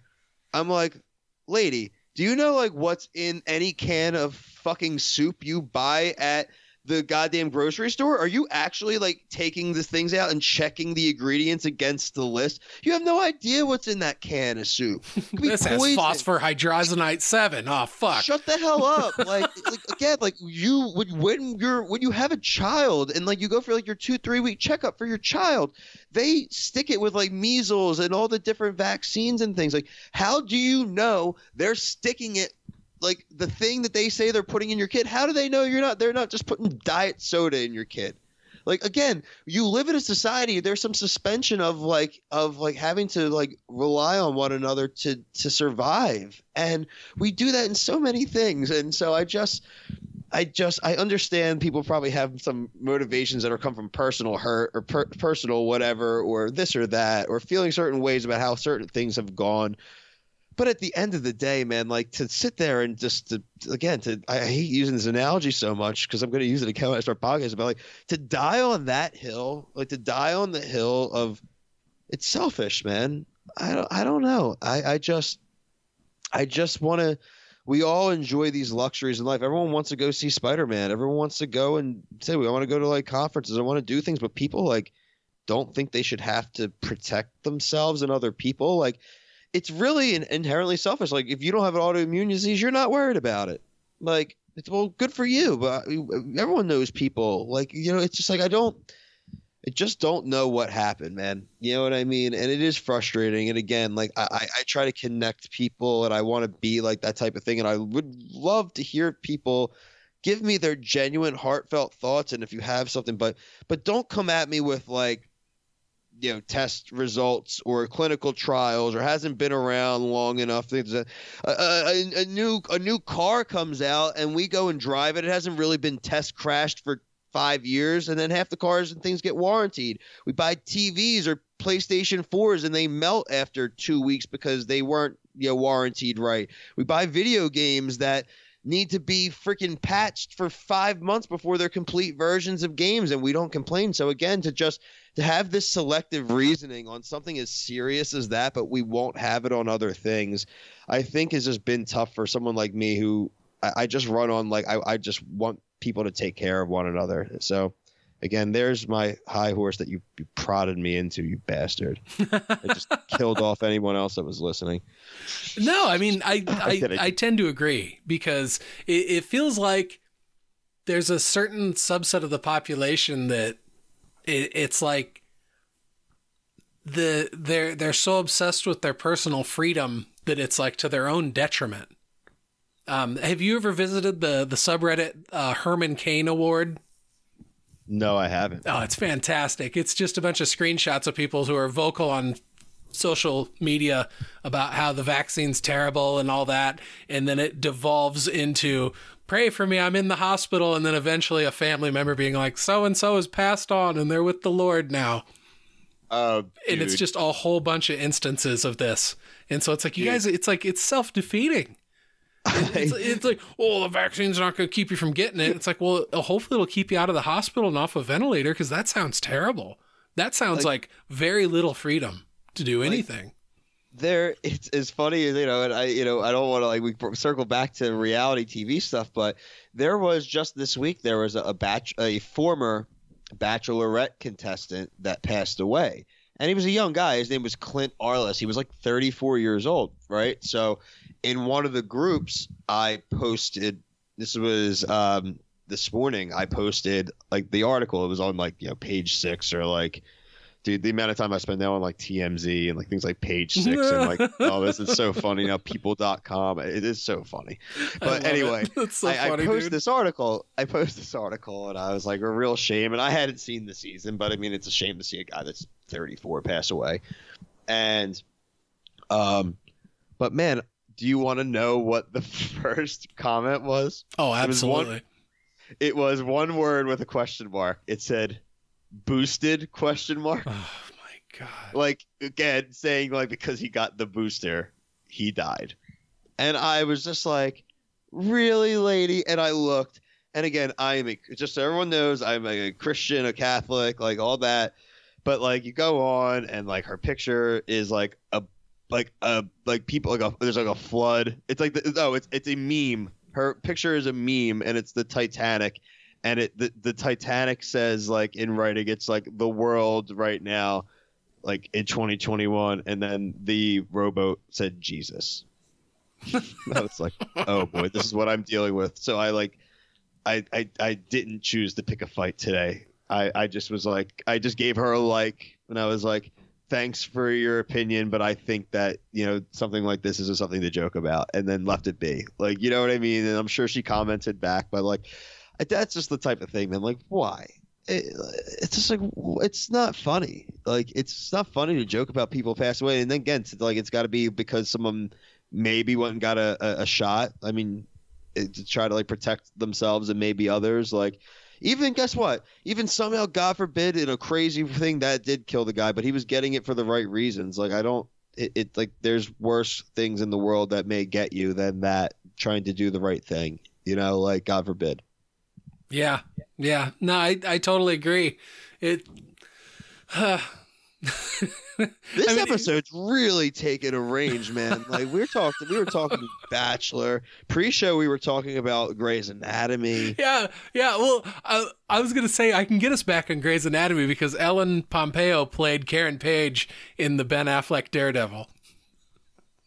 Damn, man, this has been 6 degrees. This is literally like a Kevin Bacon game right now.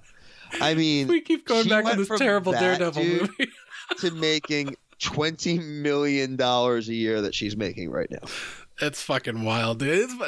The Grey's Anatomy. It blows my mind. Like I thought the first season was great, and I was really into the second season to the point where my sister like burned a copy of the soundtrack for me, and now I'll hear it like I go? Yeah, now I'll hear that in the grocery store, and I'll like cover my eyes. Dude, I'm like, oh are you kidding me? How to Save a Life is a banger.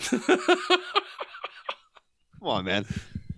I think I watch Grey's Anatomy. Of course, I watch Grey's Anatomy. I spent almost all day listening to a metal mix. Everyone, I'm a real man's man. I watched The Bachelor, The Bachelorette.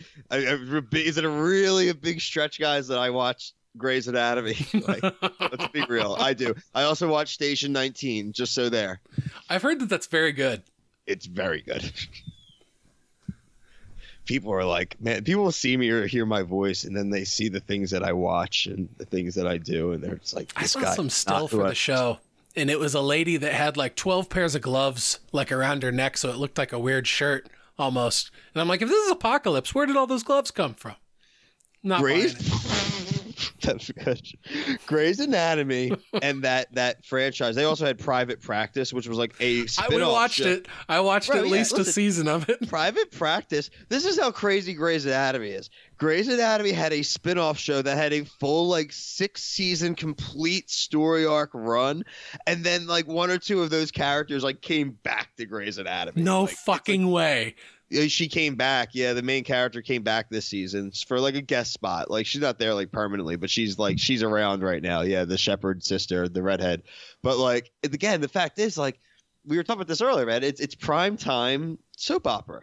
Yes, it is. It is. But my point I was going to say is Grey's Anatomy, for you guys who are into like comic books and things like that, and like how like crazy events happen, people get killed off. Grey's Anatomy kills way more people than comic books. They talk about like main characters and like Game of Thrones, and you were worried about like main characters going out, and it's like so shocking. It's like people. I literally remember in college. This is 2011, and it was here come spoilers, people. If you never watched Game of Thrones, but like Ned Stark gets killed in season 1, and you're like, he's the main character, and you're like, what the fuck? That was a what the fuck moment. And I remember laughing. One of my buddies are like, why are you laughing? I was like, yeah, because you guys all watch Grey's Anatomy, dude. Like, they kill main characters off like every season. Like, are you kidding me, dude? Like, there's like literally 3 characters left that are like, the joke, there's like 4 or 5 characters left that are like alive from the first season. Like, get the hell away. George get hit by a bus. George got ran over by a bus after joining the army and saving people. Like, this show's savage. If you're a good person, like, you need to get the hell away from that hospital, like, right now. Like, run. Don't walk, run. Like, it's a death trap. But these people still keep coming. All these interns and these people, like, these fellows, they're like, we really want to come to Grey Sloan. I'm like, they have a doctor die a year. They're very handsome doctors die every year at this hospital. If you're beautiful and smart, do not go to Seattle. Like, get away. There's every year in Seattle, it's like they joke like every May something bad happens in the Arrowverse. Like every May in Seattle, there's an earthquake. Every mid-season finale in January, there's some crazy, fucking snowstorm or like blackout or something. Seattle's like a deathscape in that freaking show. Like it's like Gotham City. Like why would anyone live there? It's crazy, but I watch it. I still watch it. But what I do is I don't watch it for like half a season and then I'll just binge it because like I just can't week to week with it. Some of the things are just outrageous. I can't imagine people week to week. I can only torture myself. I watch The Bachelor week to week, dude. I can't watch Grey's Anatomy week to week. Oh, yeah. My wife and I watched it for maybe we were in the 5th season and I was like, we were like halfway through it and I was like, do we have to keep doing this? I was like, let's just let it go. Yes, you do. No, let's just let it go. No. If Ellen Pompeo let it go, she wouldn't be making $20 million a year. Well, if I was making $20 million a year to watch the shit, I'd make time for it. Well, maybe if you kept rock climbing and weren't a quitter, you would be making. They would have done Free Solo about you. Oh yeah. With the Caillou. The stuff that I would have to Free Solo, people would be like, anybody could do that, Joe. That's like a really tall flight of stairs. And I'm like, yeah, it's intense. Free soloing over like the pillow bags. Like, yeah, I'm not trying to be a hero. That movie's crazy, dude. Dude, that's a palm sweating movie. Anxiety-ridden, horrible. Like I had to. I'm gonna tell you the truth. I got like 7 minutes into the movie and I Googled if he was still alive. I just had to know. I'm like, I need to get prepared if this dude's just gonna like fall off in minute like 82. He's just gonna fall off the mountain. Like I need to be ready because this dude wouldn't let that get released. Like he would let that footage get released. I remember when I first got into climbing and it was 2009, a friend of mine let me borrow a climbing DVD called Progression. And it's by that some of the same people that did Free Solo, like kind of worked on the Progression film and stuff. And it's interesting. And that was the first time I ever saw Alex Honnold, and it showed him on a trip in England, and he was free soloing stuff in England that was like basically like the top of their difficulty grade, and he's doing it without a rope, and it's stuff that like hadn't seen hardly any repeats. And when they were covering that part on him, they talked about how, oh, you know, just last year, Alex, you know, made headlines by, you know, climbing Half Dome in Yosemite without a rope. And so then it like showed that clip, that like iconic picture of him where he's like kind of on that narrow ledge, ready to fuck up in the air. And he's wearing like khaki shorts and a button down shirt. And he just looks like casual dude that's out for a stroll, but really he's in the middle of a 2,000 foot wall without a rope. And as a newbie climber, just seeing that, I was like, what the fuck? And so, you know, I've been following him ever since. And yeah, dude, every time he does something bigger and it's just like, dude, how far can you keep pushing that envelope? Scary stuff. But I mean, I got nothing but respect for the guy. And I'm in awe of like the mental armor he has to be able to put away the intrinsic fear that creeps into your mind when you're in those sorts of situations. They said it was like chemical watching that movie. Like they just did like his fear responses and things. And like, he just like, he doesn't have like a chemical response to like death or like if like in like being in like near death situations, like his like nothing, he doesn't get adrenaline. He doesn't like, everything is just like suppressed. Like it just doesn't, he literally doesn't have a fear of dying. Yeah. He doesn't have that normal fear response that you should have. Because I mean, dude, me just like climbing things that are less than 50 feet and I'm on a rope. And even if I'm lead climbing, there's like a bolt like every 5 feet that you can clip into. So even if you fall, the biggest you're going to do, like the biggest falls I ever took were like 30 footers, which were fucking exhilarating. But, you know. Only because you know it's safe. Yeah, pretty much. It got to that point. But well, I mean, like, I'd be on the wall and like my hands literally coming off the holds because my palms were so sweaty because I couldn't turn off the fear instinct of the fact that your brain is very well aware of the fact that you're way the fuck up off the deck and you're literally holding on with fingertips and the tips of your toes. And yeah, dude, I could like one of my friends that like bolted and named climbing routes. He named a route Sweaty Palms to make fun of me. Dude, it's just so crazy. I'd love to think, well, you know, I'd love to be that kind of person that is like just so dead chill and calm in these bad, horrible situations. I'm not that guy, dude. I'm like the guy where like I'm playing, you know, Fall Guys or like Call of Duty and I'm like the final 3 of a match and like I'm like I want to win. My heart's beating 7,000 beats a minute. Right. You know what I mean? So I'm like, God, imagine like how could my heart will be beating go sometimes when I'm like doing a YouTube video or things and I'm like really like having fun with it, this and that. Like this guy is literally defying death and his heart rate doesn't raise. It's just there's something like I don't want to mean this like super disparaging, but like there's something wrong with that guy. Yeah, I know like, what you mean. Something wrong with that guy. I'm not trying to be that, but like it's like not wrong in like a negative way, but I mean, there's obviously something different about that guy. Something very different about you to be able to deal with that sort of stress and just put it away like it's nothing. I don't think I would trust that dude. Tell you the truth. I'm just because you really can't relate to him. It's like, dude, you're too much robot. I don't know if there's enough human in you for me to relate to. I guess that's just like the little bit of like the old school of me. Like I'm hearing like my like dad or like my grandfather's voice right now, like literally being like, if like that guy like was at in like met like my grandpa and like my grandma in like South Philly came. Here's my buddy, here's my buddy Joe. He climbs mountains stuff. Oh, that's cool. Likes rock climbing. Yeah, but he climbs like 5,000 feet in the air and does 2,000-foot runs. Wherever. And they're like, oh, that's cool. And then you like show them. And they would like see like that crazy free solo and shit. They'd look at you and they'd be like, "What the fuck's wrong with you? What do you want to die? What do you want to die? Like you crazy? Like what are you trying to do? Like really? Like what like who you're like they start looking at you like crazy. Like what is this guy like? Like suicide? Like is he crazy? Like he just wants to kill himself? Like what are you trying to prove here? Oh my God, I could just see. I wish he was still alive. I'd call him right now. I'd be like, "Bro, Pop. This guy just goes like rock climbing for fun, but you don't wear a rope." And be like, "Why?" It's like, "Cause man, it's like it's exhilarating. It's harder. It's like harder what? Harder to find you when you fall? Like, what do you mean?" Like, but like I watched that movie, man, and again, kudos. I any credit to anyone that does things like I don't think I'll probably skydive, honestly. But yeah, I don't think not for me either. Again, I think it's really cool. I have I know a couple of people that like, I know guys that literally have done enough dives where they can go dive by themselves now. You know what I mean? Like they have enough like hours and all like that. No more being harnessed to some other dude's dick.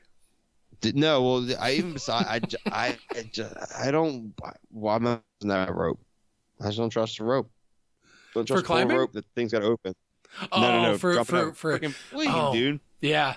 Dude, I heard this terrible fucking story. So I've been on a Jocko podcast kick lately, listening to like stories from like special forces people. Oh yeah, he's crazy, dude. Yeah, dude. You talk about people who like keep calm in crazy events. And well, go ahead. He's a little now. I want to hear your story, but like, is that guy more like he's probably got to be naturally a little crazy, but like, I think a lot of his is like jaded because he's just done so much fucked up shit that he just says it so nonchalantly now. Like, it's like saying like he took a trash and I'm like, yeah, I slaughtered 30 children. Like, whatever. Like, anyway, and I had egg salad for lunch, but. Yeah, Jocko, I don't know, just those special forces guys in general. The description of them that I've always heard that I like the most is they're like, uncommon men that are able to make themselves comfortable in situations that common men are uncomfortable in. Ooh. And it's like, oh, wow, that's wild. And then when they tell the stories about like Hell Week and stuff training to be SEALs, they say the reason that most dudes drop out is because they can't deal with the cold. It's cold, and don't they have to like stay awake for like 3 or 4 days straight? Like during that one point during that week, they just like keep them awake the whole time. They call it Hell Week for a reason, right? It sounds fucking awful. But dude, so speaking of parachuting, this dude was telling this story that he jumped out of a plane, and when the chute deployed, his legs got tied up in the riser lines. And he's falling, and he's trying to untwist himself up from it. And in the midst of it, the canopy blossomed. And so when that happens, the risers pull apart, and it ripped this dude in half like a fucking wishbone. Like it broke his pelvis, broke his back, separated muscles from like his stomach. Wait, he lived? He lived. He went on to be, I think, a fucking general or an admiral or something like that. What? Yeah. It was a pretty wild story. Like but when he said he that, walks and stuff, and like he just matter of factly listed all that. Yeah, he went through all the he was able to recoup and everything. It sounds like. Did his like? But like he said, his pelvis was separated by 5 inches. So what happened to his scrotum? Oh yeah, no, Jocko didn't ask that. What? Bro, I'm sorry. What happened to your balls, bro? Question I would ask him, like, did his balls get ripped open too? I mean, what you didn't, that never occurred to you? Shame on you, Joe. Oh God, well, it had never occurred to me that sort of accident could happen in skydiving to begin with, and I was immediately like, you said wishbone. As soon as I thought wishbone, the first thing I think about is like the 8-pack, that spot where it all converges, and that would be your balls.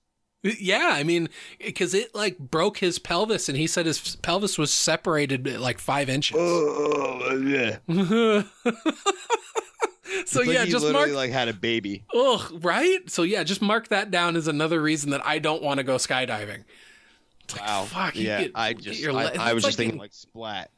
That's like that's worse. You ever heard like the medieval torture of getting quartered by horse? Oh yeah. Yeah, that's kind of like a little bit of that, right? Yeah, so. Just awful stuff. Yeah, let's get into torture stuff now. I went to a torture museum in Germany when I was over there. Ooh. The most interesting part they had was they had this big basket. It was a big, imagine a bird cage like you'd see in like a cartoon, but it's big enough to put a human in. And then it's like on the end of like a big teeter-totter. And so what they would do is they would put people in the basket, and then the basket would get dunked in water, and then they would pull the basket back out, and they get you catch a breath, and then dunk you back underwater again. And they said that this punishment was usually reserved for bakers because currency at the time was bread. And so people depended on bread to be sold at like a uniform size. And so if there were bakers out there that were making loaves of bread, that weren't consistent, fucking into the dunk tank with you. Damn, dude. Yeah, that's fucking brutal. No, it's making me think about like Shrek, where like the gingerbread man's getting tortured. Getting dunked in the milk. The Muffin Man! Oh yeah, when he breaks his legs off. You're a monster. That first Shrek movie's a lot of fun. It's an all-timer, dude. I'm dead up. I had the VHS tape. What was cool about Shrek's VHS tape, it was like the box was like a jumbo-sized box for no reason. I think just because it was Shrek. Like there was an extra inch to the right that was just literally just open air, but like made it wider and like taller than, at least wider. I don't know if it was taller, but it was at least wider than a normal VHS. And I remember that, but there was nothing inside of like, you could open that little extra area and there wasn't like anything in there. I think it was like it made it like, I remember getting that VHS for Christmas one year when I was like 9 or 10 years old. I miss getting VHSs for Christmas. That used to be a big staple of Christmas for me. I used to get at least probably 5 to 6, movies VHS, and it was just like you could see them wrapped, and you were just like, I got some new movies.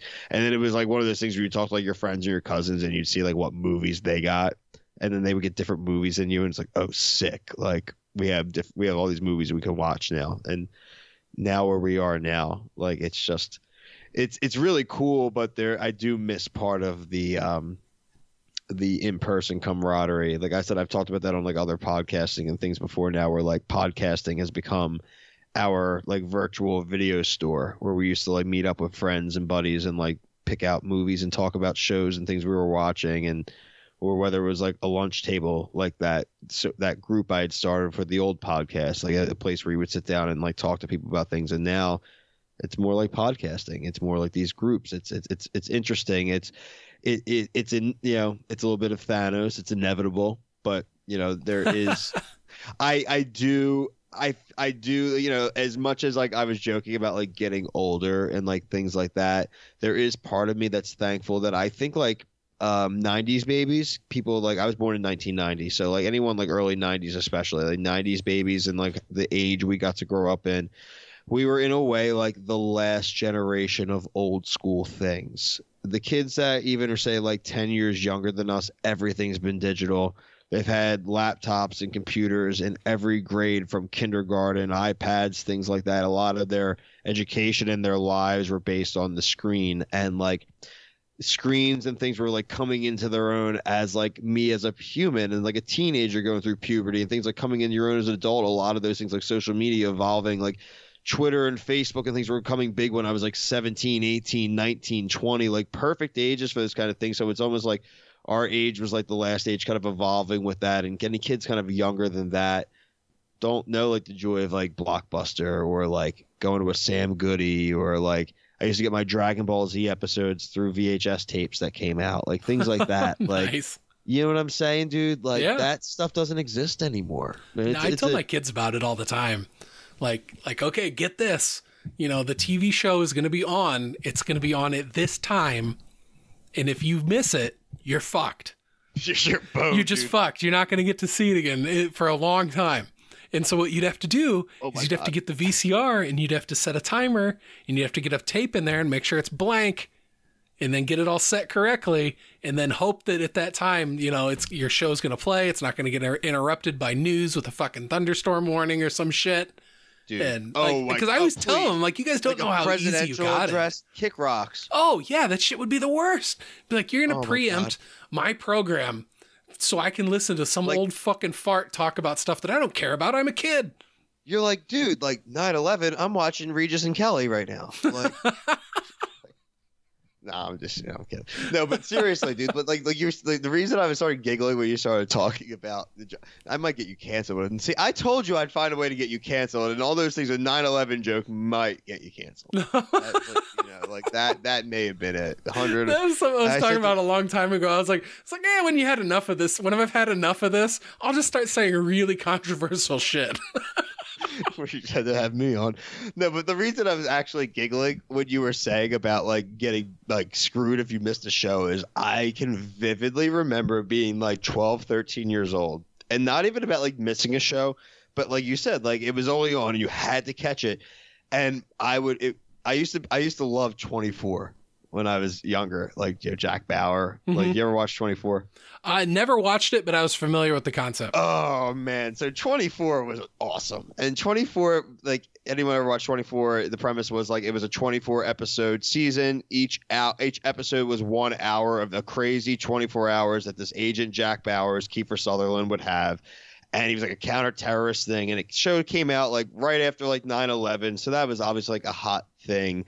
And like, but the thing about it was so intense, like so much would get crammed into an hour, and there was so much like double crossing and so many random layers and so many, like, you talk about like the end of a show making you want to watch the next week. That was 24's thing. Without fail, the last 60 seconds of every episode just blew up the last hour of the show you had just watched, which was like awesome. But my mom would come home from work. My mom owned a dance studio in Philadelphia, so she would work like after like normal school hours. Like, kids would be in school obviously during the day, and she would come home without fail every week when I was watching 24, and come home and the dogs would start barking. Then she'd like yell up to my dad because she'd like be bringing food home. Then she'd be dropping bags, and like our like house, like the kitchen and the living room are like a big open concept thing, so it's like attached. And she's banging around bags, and she starts like running the sink. And I used to scream at my poor mother. I used to get so pissed off that she had the audacity to speak while 24 was on. It was like it was in her own house. It was literally like some old lady being like, "These are my stories. Shut up. Like, get out." And that was me. And I was like this 12-year-old yelling at his mother, like poor mother who just like came home from like teaching hundreds of kids for like hours. And I'm yelling and she came home with like food, and I'd be yelling at her for being too loud during 24 by Kiefer Sutherland. So it is. But again, like, we appreciated things, dude. I looked forward to that Wednesday night. It was important, dude. Or Monday night. It was important. Like, it was Monday night at 8. Like, I had to watch 24. Like, everyone leave me alone. Like, if I miss it, I'm not going to get to see it because next week there's a new episode. There's no way for me to see it. They didn't do reruns, like things like that, really. Yeah, that's how I was with Lost. Oh, that was my show, dude. Oh, you should have said that in minute one. We would have done this whole episode about Lost. That was my favorite show. Dude, who's your favorite character? My wife. Oh, I'll get back to that. But my wife and I were on our honeymoon in Colorado when season 2 premiered, and so we made time on that night to like sit in our hotel room in Colorado Springs and watch that episode of Lost. What's in the hatch, bro? Yeah, Desmond on an exercise bike. Desmond reading books. Who is also my favorite character. Yeah, I love Desmond. By far my favorite character. He was so interesting. I loved what they did. Everything with him was so fascinating. Yeah, I loved Lost, dude. I'm a mythology junkie though. So whenever you can give me something to where, there's a deep storied history that goes back on this. And then I'm like, my pupils dilate and I'm like, you have my rapt attention. Like, please, that's one of the things I'm so excited about with this new Lord of the Rings series coming out on Amazon is that it's like, you're diving into the lore. You're diving into the lore. You're going to give us some of that content that was like kind of glimpsed at in the Silmarillion. And then to prepare for that, I went out and bought a new copy of the Silmarillion because I couldn't find my old copy. I'm the Lord of the Rings guy. And now I've dove into the mythology a lot, and I right now I'm about halfway through. I do an annual reread, but I don't start it on January. I didn't my 2021 one. I started towards the end of the year.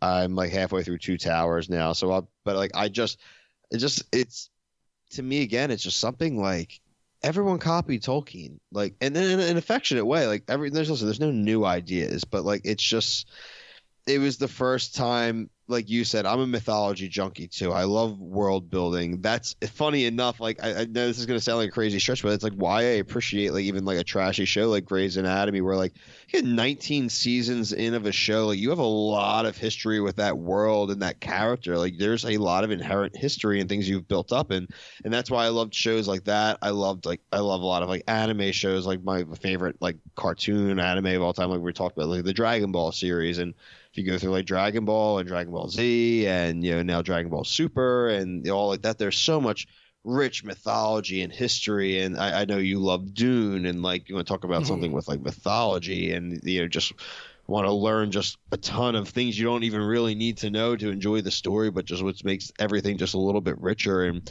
the fact that these authors and creators can literally verbally create a world for you to live in is beyond a talent, man. It's a masterful art form, and it's like I said, I love anything where you get into mythology. So that's thankfully right now we're kind of living in the golden age of that type of thing.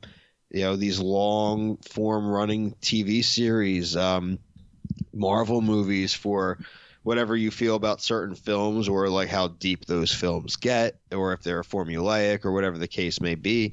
You're almost got 30 something films now. That's in TV series. It's great to have that much world building. It's something you can't replicate, man. And I love that. That's something that you're into, I am, because a lot of people now are just in for the quick hit and for the couple season shows or a quick movie or film, but they're not interested in reading a 1,000-page book or a 10 season show. Listen, not for nothing, whether you want to love or hate on too. It's something like Walking Dead. I mean, people can argue about the quality of it, but it's got 2 spin-off series. It's got a bunch of films coming, things. There is a deep mythology now that if you want to be a fan, there's a lot there for you. And I love that there is a lot of content for people who love a lot of different types of content and different franchises, because more is better if you love something, whether other people love it or not. So, I mean, do people need 33 seasons of The Bachelor? Of course you don't.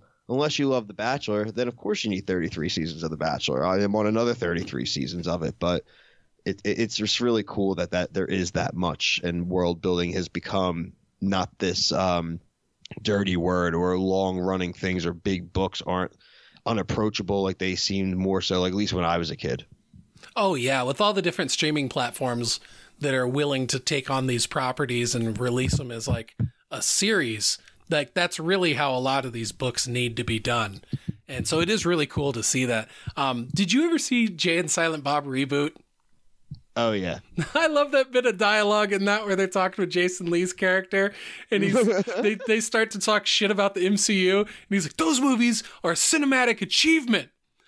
I love those movies. I watch them more than porn, and I come twice as hard when I do." How do you feel like? I mean, I know I've listened. So well said. Like you're on like obviously like PCL and things, and I listen like things you review, but like overall, like how are you feeling like MCU wise? In like I'm kind of like I'm a little not burned out isn't the right word, but like the shows aren't catching me as much as I wish they would. They haven't hooked me. It's like that meme that Jake shared where it's like Doctor Strange and it's like a character from the TV shows and he's like, so and so's happening, and Doctor Strange is like, I only watch the movies. Oh yeah. I've loved Phase 4 so far, dude. I think 2021 was like the year of Marvel properties. And, granted we had to go through the drought of 2020 to get 2021, but man, I loved almost everything we got. I wasn't head over heels about all of it, but I really liked all of the Disney Plus shows. I thought they were all entertaining. I wasn't huge on Spider-Man Far From Home. I thought it was, I liked it better than Homecoming, but it still wasn't something that I wanted to go back and revisit a lot of. And so I was very excited for Spider-Man No Way Home because wow, that just was fucking killer. Of course. Really, really liked the shows. Now that Eternals has hit Disney Plus, I got to do a rewatch on that again sometime because I only saw it once in the theater, and I didn't think it was near as bad as all the hate that it got. But I'm also like I remember the day Shang-Chi hit Disney Plus. It was like I watched it that night. I watched it the next day. I watched it the next day after that again. Because it's a Marvel movie. It's digestible. You don't. It's. But I haven't been compelled to do that with Eternals. Eternals, I too enjoyed Eternals way more than most did.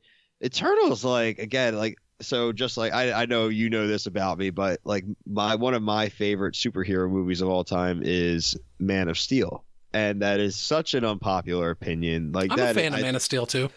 I think if and I will, trust me, in the future, I will be getting into this, people. I'm definitely going to be doing a whole episode just in my full defense of that film. And I'm not going to get into a lot of the aspects of it. But the thing I really liked about that film is, in a way, like it sounds crazy. It was believable to me. It was like a first contact story. This is an alien. This is that's how the world would react if all of a sudden some guy that's been living there just realizes he is Superman and embraces that role. And again, people get mad. It's like, he's not Superman. He wouldn't do those things. And I'm like, yeah, that's why the movie's not called Superman. He never wants to ever say that. It's Man of Steel. Like, he still hasn't even become Superman at that point. And then, listen, the rest of the Snyder stuff kind of takes its direction, which I didn't love.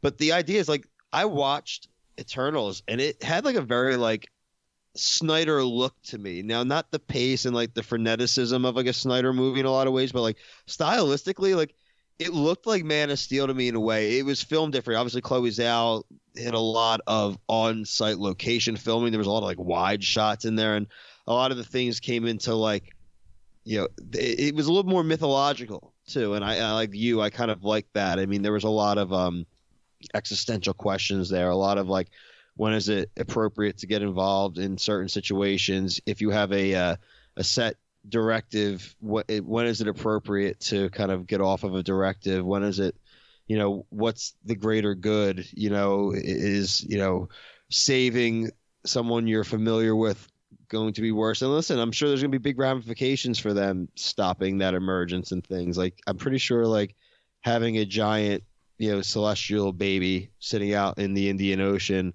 like when it was supposed to exist and help the universe continue growing, I'm like, that's gonna have to be some big decisions. And it's, I liked it. Again, I just felt like every shot was purposeful. It was more of a, and I hate even say like movies versus like film, but like it did seem like she was trying to make an artistic approach. But what was cool about that movie is like they still, obviously Feige had to tell her like, hey, look, you need to include X, Y, and Z. We have some things in the future that like need to like happen. But I mean, like, she introduced like some major characters, like especially even like in the post-credit scene, like for the tease going forward and all, like with like the Harry Styles stuff and all like that. Like that's big stuff. Like, and so I think people were just so harsh because, like you said, unfortunately, there was the big lull of us not getting films. By that time, we were already supposed to have had films out like Thor and getting close to things like Guardians and all these other things that people really were looking to see. And obviously Spider-Man, people were worried about it being moved and things like that nature. And the movie before that, Shang-Chi, which is just plain fun. And then you have like Wong in it, and you have all these cool connections, and the post-credit stuff is so tied to the MCU. And then you get this, almost like Art Deco stylistic film that really is very loosely tied to the MCU, at least on the surface, but going forward will probably have big implications. So I agree with you, man. I thought it was cool. I think people, when they watch it on Disney Plus too, in the comfort of their own home, are going to enjoy it more than having to go out and sit, because it's pretty long too. Yeah. I think you're right on with that. I think that it will get better enjoyment out of home viewing than in the theater, even though it did look gorgeous up on the screen. And oh yeah, I'm wondering if we're ever going to see Alex Honnold going in free solo and some of those fingertips that are coming out of the ocean there. He should have gone to with like Black Widow and Hawkeye, and then he could have just climbed down and probably got the Soul Stone. Yeah, wouldn't that be funny? But it's like, I guess the Soul Stone isn't down there, right? To be fair, bro, I don't even think fucking Red Skull knew it was down there. I think he had no idea if someone jumped off that cliff, what was going to happen. He's like, shit, it popped up, it worked. Like, I never seen anyone come and get it, honestly. Like, I knew that's what they said was supposed to happen, but, like, you never know, right? Like, she, like, jumped off the cliff and nothing happened. He's like, well, I mean, that's what the instructions said. Like, I don't know. I mean, here he pulls out, like, an instruction booklet, shows Clint, and he's like, oh, no, crap, I didn't turn the on switch on. Oh, no, crap. Like, Clint, you have to call one of your buddies. You're going to have to jump off the cliff, too. My bad, homie. Well, when Cap went and returned all the stones, that is one of the hanging threads that I found kind of interesting. Did he go to Vormir and just, like, flip the stone back at Red Skull? Be like, here, just dropping this back off with you, buddy. I would love for it to just, honestly, instead of it being part of a movie, one of my favorite shows is, like, Judge Judy. And I would love for it to just be like Steve and the Red Skull in some kind of like conflict mediation, basically. Or going like Dr. Phil would be better, actually. Like Steve and Red Skull on Vormir with Dr. Phil on location, like working out their problems. Maybe like even get Steve Wilkos there, because they may start doing some like chair throwing and all. And you could even do like a soft open to get the crowd warmed up with some like pregnancy, like You Are Not the Father warm ups, but with like MCU characters. So you can find out like if, Scarlett Johansson actually has the Hulk's baby, or if, just things like that, just to get the crowd hyped up a little bit. That would be some weird stuff, right? That could be a what if episode, maybe. See, that's the what if episodes I need to host. Like, that's where I need as soon as Feige, like, I'm putting it out to the universe now.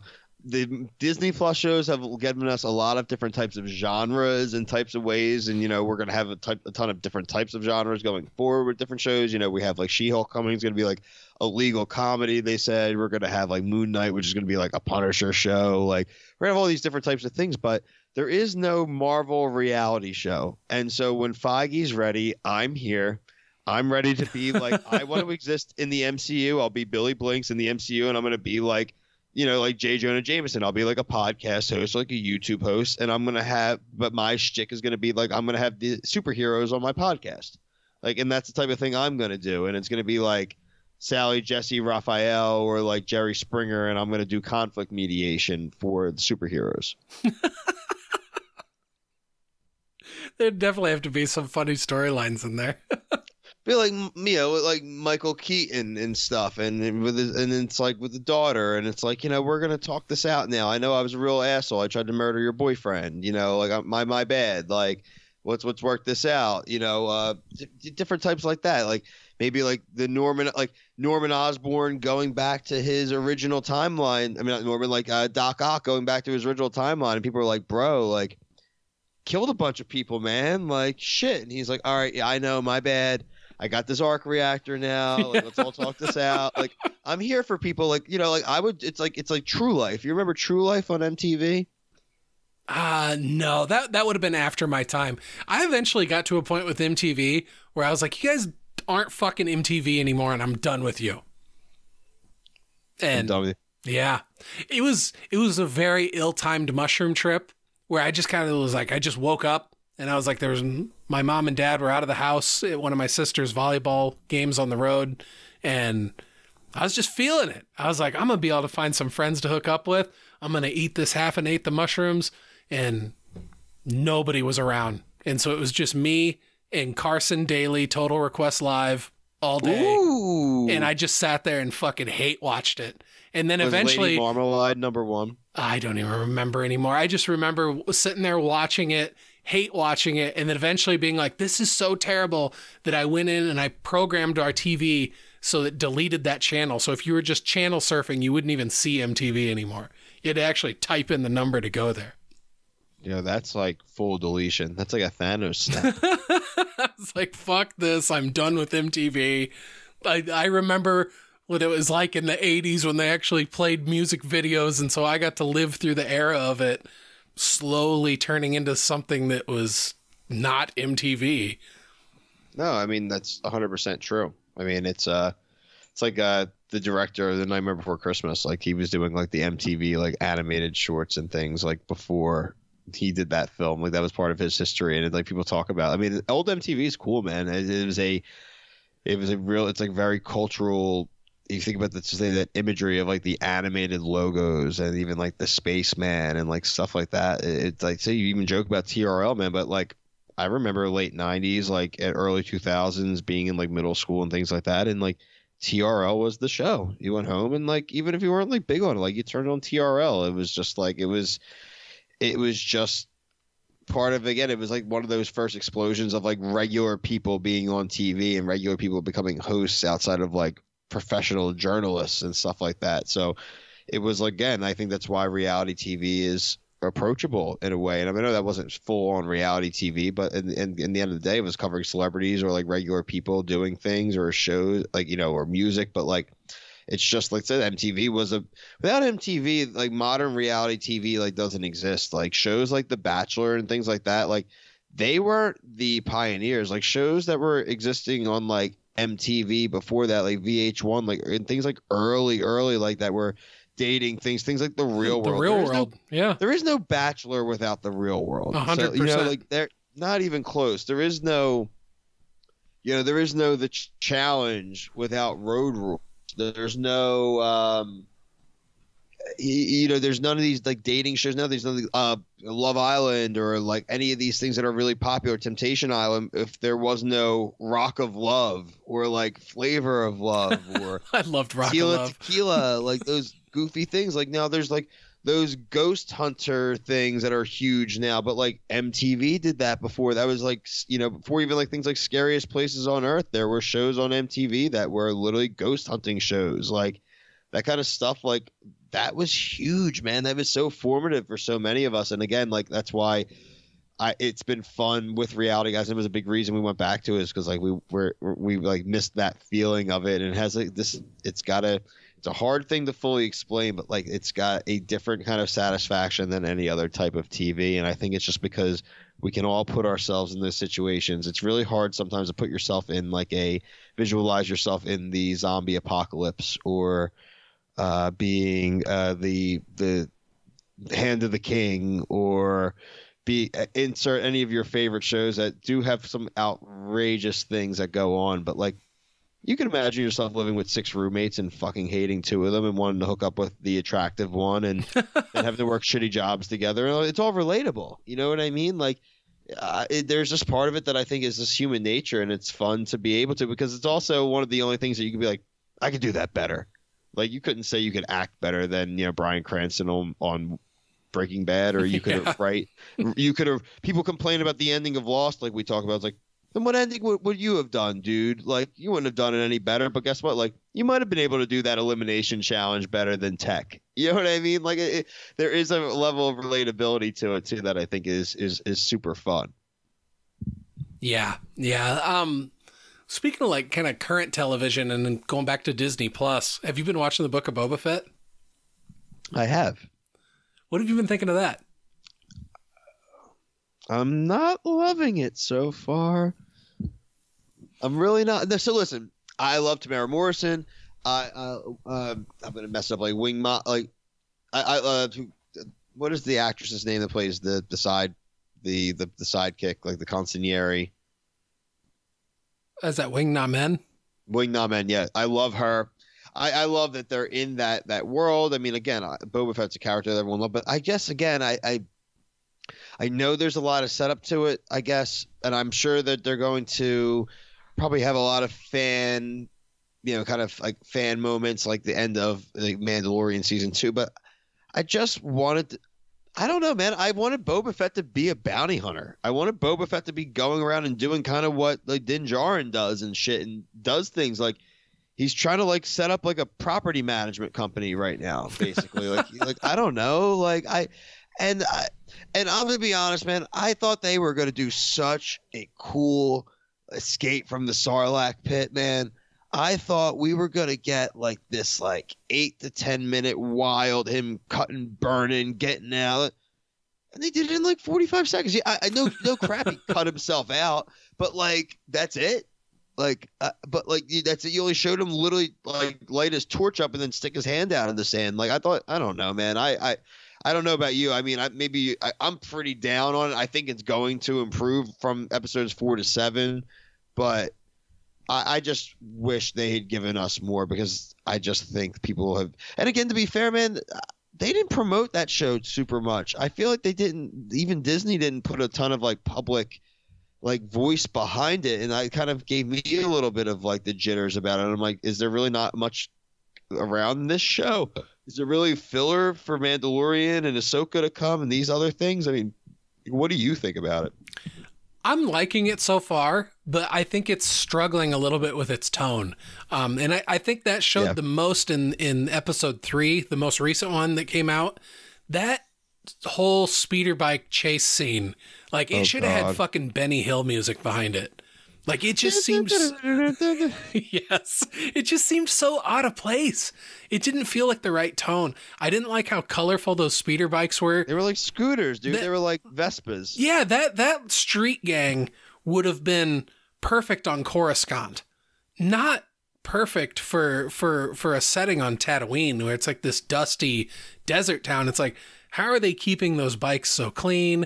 If these are all, kids that they're not able to get any jobs, and so they're having to steal water and stuff. It's like, well, where are you getting all this money for these really nice, expensive, shiny speeder bikes and these fantastic clothes, and then all these, cybernetic add-ons that the one guy even says, like, oh, it cost me a lot of money. It's like, well, where the hell did you get the money for that, dude? And so I just think that those characters are a little bit out of place.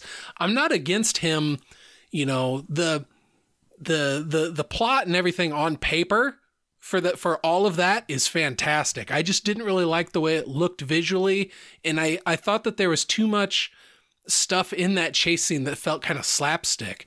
But then in that same episode, we got that awesome badass fight with Black Chrysanthemum, that big ass fucking big Wookiee, and the way that they set that up where it feels like he's going to come back and be an ally of Boba at some time in the future. We got Boba getting a okay, and obviously spoilers for Book of Boba Fett here. But we get to see Boba getting a new Rancor, and the tease that he's probably going to be riding that fucking thing into battle at some point in the future.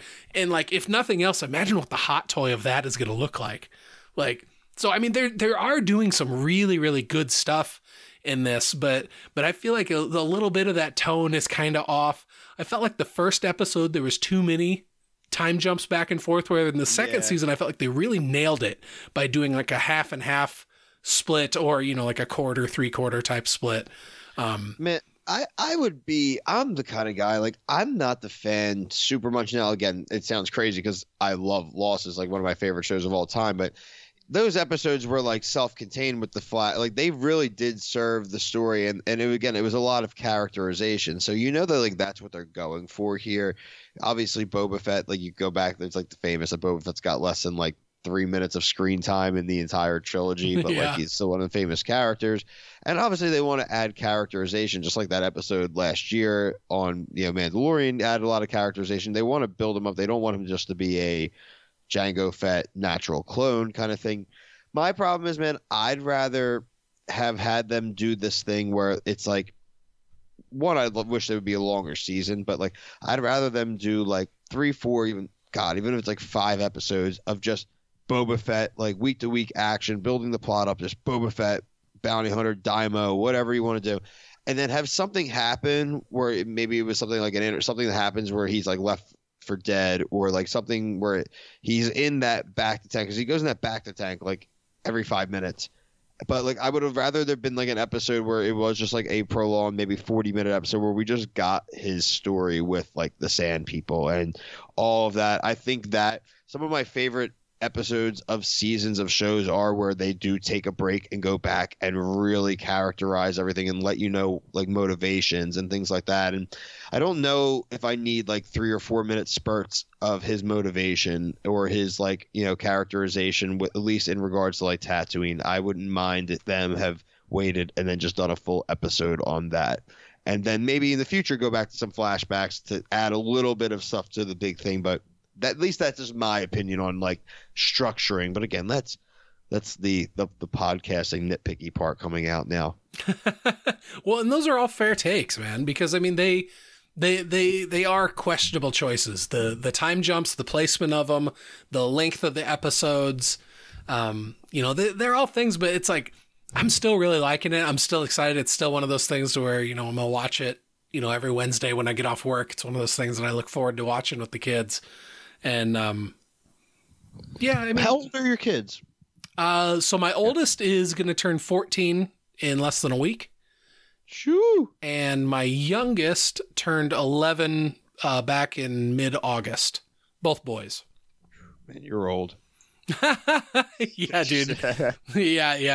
I'm 41 now. So everything hurts all the time for no reason. Kids younger. I mean, I'm 31 now. We're probably we have our first kid. We're thinking probably like the next year or so. So I mean, it's a little bit fine, but like, yeah, man. I mean, and that's like the cool part of it, man. Like I always hear that, and I hear obviously, I'm very close to like Paul, just like you are, and like that's one part that like I really do envy and I'm like looking forward to, is the part of being able to share all of this stuff and to one of my favorite things to do is have people experience like certain movies and films for the first time. So to be able to do that with like your own kids and be that person. Oh, I've been having a blast with that with Aiden, dude. The last one we watched Die Hard over the weekend, and he'd never seen it before. And that was great. And he also just finished reading Lord of the Rings for the first time. Good for him. That's how you said, like about to be 14, right? Yep. That's exactly that fits. Yep. And then he read The Hobbit afterwards, and now he's almost halfway through Dune. So I'm super proud. I mean, honestly, once you get through Lord of the Rings, like then like Dune is definitely approachable and things too. I mean, it's in the same vein of like, again, they write those books. I think what some people that grew up in Ellis, and I'm a big like Potterhead too, and I love a lot of I love even like a lot of like modern writing and like mythologies, but I think the difference between like things like Lord of the Rings or Dune or even what's on Apple now, the Foundation, like things like that, like written like Asimov kind of writings. It's like those guys wrote their fiction like it was history. They write it like very matter of fact, like these things happened. Like they're not telling you a story. Like you don't read that like there's some guy sitting by the fire telling you a tale. You feel like you're in a history course, and this is like the textbook of this shit happened in Middle Earth. Like this stuff happened. Yeah. In the Dune world, this stuff happened with Foundation. Like this is the history. And you read things like even like Game of Thrones or Harry Potter and stuff. Because of a lot of they wrote, even though like Lord of the Rings and their stuff had like first person perspective things, like they you could tell it was a tale. I mean, they started, it was like the first chapter of Harry Potter, like the boy who lived. And like, you could tell it was like somebody, like you could tell it was someone sitting by a fire writing a story about someone. It's just that type of writing now, it wouldn't fly. Like kids now would not, again, outside of like, your own kind of children and you like introducing it, but like the general audiences now are not going to pick up a book written like in history and have pages and pages. I mean, you read Lord of the Rings and there's pages of songs or pages where he's talking about like their eating utensils or like their practices of like mail. And because this guy wanted you to really feel like it existed, but it's not like how storytelling is really told now. Yeah. Yeah. No, a lot of times, like, and I feel terrible saying it, is that I'll read stuff like that and like out loud I'll go, Jesus, get to the fucking point. Like, what was it? I started reading Wheel of Time recently. Oh God, yeah. And Robert they put in this beginning that happens before the prologue. The dragon stuff, yeah. This wasn't the dragon stuff. This was some fucking terrible thing about shearing sheep in a meadow, and it went on for fucking pages and pages and pages, and I was fucking dying inside reading it. I'm like, this is Wheel of Time? This is Wheel of Dick and Balls. This is fucking terrible. I'm not liking this at all. And so then I'm texting with Jake Elliott about it, and he's like, sheep in a meadow, what? And so then he looked it up, and he's like, oh, that's like a re-release of the book where they added that in thinking it would be good for like a YA audience. And I'm like, it fucking sucked. I'm like, I'm going to go back to the book now. I'm going to go back now knowing that wasn't actually part of the book. But it made me put Wheel of Time down. It like soured me from it. I was like, this is awful. It just went on and on and on about watching all these boys shear sheep. Bro, it's so funny you said that about Wheel of Time because obviously now it's out on Amazon. So I love Lord of the Rings, all this stuff things. So like I found out about Robert Jordan, Wheel of Time, it's 11, 12 books. I'm like, oh my God, like that's totally me. And for some reason, man, and it's not even the quality of the book, but I picked it up like 2 or 3 times over like, say, like 3 or 4 years randomly. And I've gotten basically to the same point, like maybe a couple hundred pages in, and not like disliking the book and then something distracts me from it. But like I haven't watched the show because I do want to read the books. But like now, like it's one of the things where I'm like, I may not like actually get to reading these books anytime soon, man. Like especially like with what I'm doing and then like starting like doing another podcast besides Reality Guys and like the house stuff. But like I really want to, and I'm also ignoring this show. I'm like, shit, I'm finally starting to get that point in my life where I'm like, I might not get to everything I want to get to, at least like right now. And like this is weird. I used to just consume content like freaking Galactus, like sucking up planets. And now I'm like, fuck. And it obviously, listen, this is a little self-inflicted. I do burn a lot of my time watching like Bachelor, Amazing Race, Survivor, Grey's Anatomy, bullshit like that during the week, where like I could be knocking out more of this stuff and reading a book, but that is the hill I will die on. Oh, I'm talking about that. That's my thing. I will die on that hill. I will keep watching Bachelor and Survivor. Like you can't stop me. You can't make me. Well, like you said, it takes you to a happy place. But I'm juggling like 3 different books right now, and it's like I'm just doing terrible. What are you reading? Keeping up with the novels. Like I'm halfway through Servant of the Bones by Anne Rice. That's a reread. It's a really great book. Tells a story of like a genie that's like telling his life story. Oh, it's so fan. Ooh, you want to talk about like deep world building stuff? This I read that because like what's it called? Servant of the Bones. Servant of the Bones. So basically, it's like this like young. It's this like ghost, like this genie telling this story about how he was created, and like he was a young Hebrew that was living in Babylon as kind of like a captured slave. Yeah. And then some kind of political stuff happens, and he's also kind of able to see this god of Babylon, this Marduk. And so like the priests in Babylon kind of want to use him for their own ends, and then the Hebrews want to use him for their own ends to try and get leveraged so that they can leave Babylon and return to Egypt, or not Egypt, but return to Israel. And, so it's all this stuff happens. Then eventually he kind of agrees to go through with this to like get his people free. and they like do this spell on him and kind of pull the rug out from him at the last minute and put him in this pot full of like molten gold that basically boils his everything down to where all that's left once this pot is done boiling is just gold-plated bones. Ooh. And then whoever has those bones can call forth the spirit to do its bidding. And then after a while, he realized he was strong enough to where it's like, I think he tells the narrator, he's like, somebody would be strong enough to call me and I'd show up long enough to kill him, and then I'd go back to sleep in the bones for another few hundred years. And it's like, oh, it's Anne Rice. It's a really, really fantastic story. Cool. No, that sounds awesome. And then I'm also reading Children of Dune. Yes. I slowed down on my Dune reread when I got to Children of Dune. So I got like several chapters into that and then kind of ground to a halt. And then Wheel of Time. Also, Eye of the World, the first book of that. But mostly it's like I've been reading more comics lately than anything. And since I've been on that Daredevil kick, I subscribed to Comixology Unlimited, and so I downloaded probably 6 or 7 different Daredevil Volume 1s to just read and kind of see which stories. Like I downloaded some Frank Miller stuff, what was the other one? Is it Mark Waid? Does that sound right?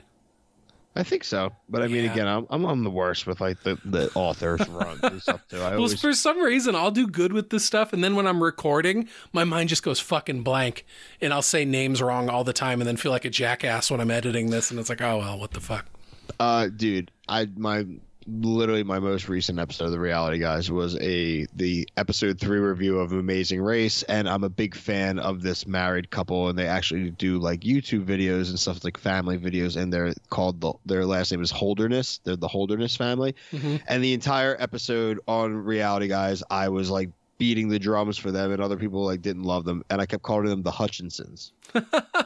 And then literally like the first comment on the video was like, it's Holderness, not Hutchinson's. And I was like, all right, people, like if I say it wrong once, I'm going to say it the rest of the time. And like, unfortunately, I'm like the host and prepared one of the group. So like if I say it wrong, no one else is going to notice that I said it wrong. They're just going to assume that was the right name. And it was someone caught it like 30. I mean, sort of God, it must have been 37 seconds after I dropped the episode. I looked at like a comment and it was like, it's Holderness. I'm like, oh, bastard. So you are not alone on that island, brother. Dude, I've had a blast talking with you tonight, Billy. I really appreciate you taking time to come on the show. Dude, I've had an awesome time, and like I said, obviously, you've been not only like just an awesome person to do content with, but you've turned into an awesome friend. And like I said, it's just been such a unforeseen byproduct of getting involved in this. And if I were to like to close with like anything, and I've said this on PCL before, I've said this back on, when I was part of Scene Invaders, and then with Reality Guys, and then with the new podcast starting, it's like, put yourself out there. Just really put yourself out there. And I don't mean put yourself out there looking for views or put yourself out there looking to grow an audience. Put yourself out there because it's fun, and put yourself out there because it's uncomfortable, because I promise you, as comfortable as like I sound, or even Joe sounds, even people like Brian, Jake, Rebecca, people that host podcasts, like have been hosting podcasts, like there's always times you feel uncomfortable, but when you put yourself in uncomfortable situations is where you find like the most fertile relationships, and the most like just the best experiences is when you put yourself out there. And like I just really wish that for everyone. And whether that doesn't mean go out and even have to host a show, but maybe like reach out to a community. You like a TV show, look it up on Facebook. I promise there's a Facebook group there, and you can meet people to talk to about, and baby steps. But I mean, like, put yourself out there. And that's, I think that's the most, and I think maybe that's why I like reality TV a little bit. There's, as much as these people are goofy and the random people they find, there are people that are willing to put themselves out there. And I have a level of respect and love for anyone that is willing to just put themselves out there. So my man, like anytime going forward, you want to, venture into the Reality Guys and watch a week of something random, watch a week of The Bachelor totally out of context and just have fun with us, I think you would have a blast. And then obviously, I appreciate too. I know you already sent in a submission for episode 1 of the podcast. There'll be an announcement very soon. There is a name. I do now have a name picked out for the podcast. That was a thing that took a little while. Some of us, unlike, some people like to just name podcasts after themselves. And I don't like to associate myself with people like that. So, I just had to figure out a name that would work. And I know, how narcissistic was I when I named this? So, no, but my friend, like, really, thank you. Like, this has been a blast. And again, episode 100, it is nothing to even joke about, man. I know your listeners, and I know you have a ton of friends and people in our community that we share that you, that are listening now. And I know they're all proud of you. I'm proud of you, man. You are a good man. And there's a reason why everyone always wants you to come and appear on their content, because you were just a nice source of positivity, and I appreciate you being my friend. Oh, well, thank you so much. That's some really nice stuff to say, dude. I really appreciate that. And I've had the best time getting to know you better with this, and I look forward to having you on again in the future. Anytime you need me, brother. So where can people find you on, like, social media and stuff? I know they can find you on YouTube, on The Reality Guys, anywhere else? Yeah, so The Reality Guys are on YouTube. So for me, it's Billy Blinks. You can find me on Twitter. You can find me on Facebook, Instagram, TikTok. Also, even like things like Xbox Live and stuff like that. Everything's like Billy Blinks or Billy_Blinks. But if you are a member of like the Leftover Army or like things like that, come check us out. It's a good time, and like I said, you don't have to be a reality TV fan, and we're all super responsive, and like I said, we're very, like, we engage, and we want to, like, we play video games with people, and so like me and Jake are playing Mario Party like once or twice a week with people. Nice. And just stuff like that, man. So like I said, the best part about all of this has nothing to do with views or content itself. It's just the community and the friendships that have grown out of it. So it's awesome. So look for me, like I said, Billy Blinks, basically anywhere that there is social media. Awesome, dude. And you can find me on Twitter at the Tubby Ninja. You can find Startcast on Facebook. And thank you all very much for listening. Until next time, this has been Startcast.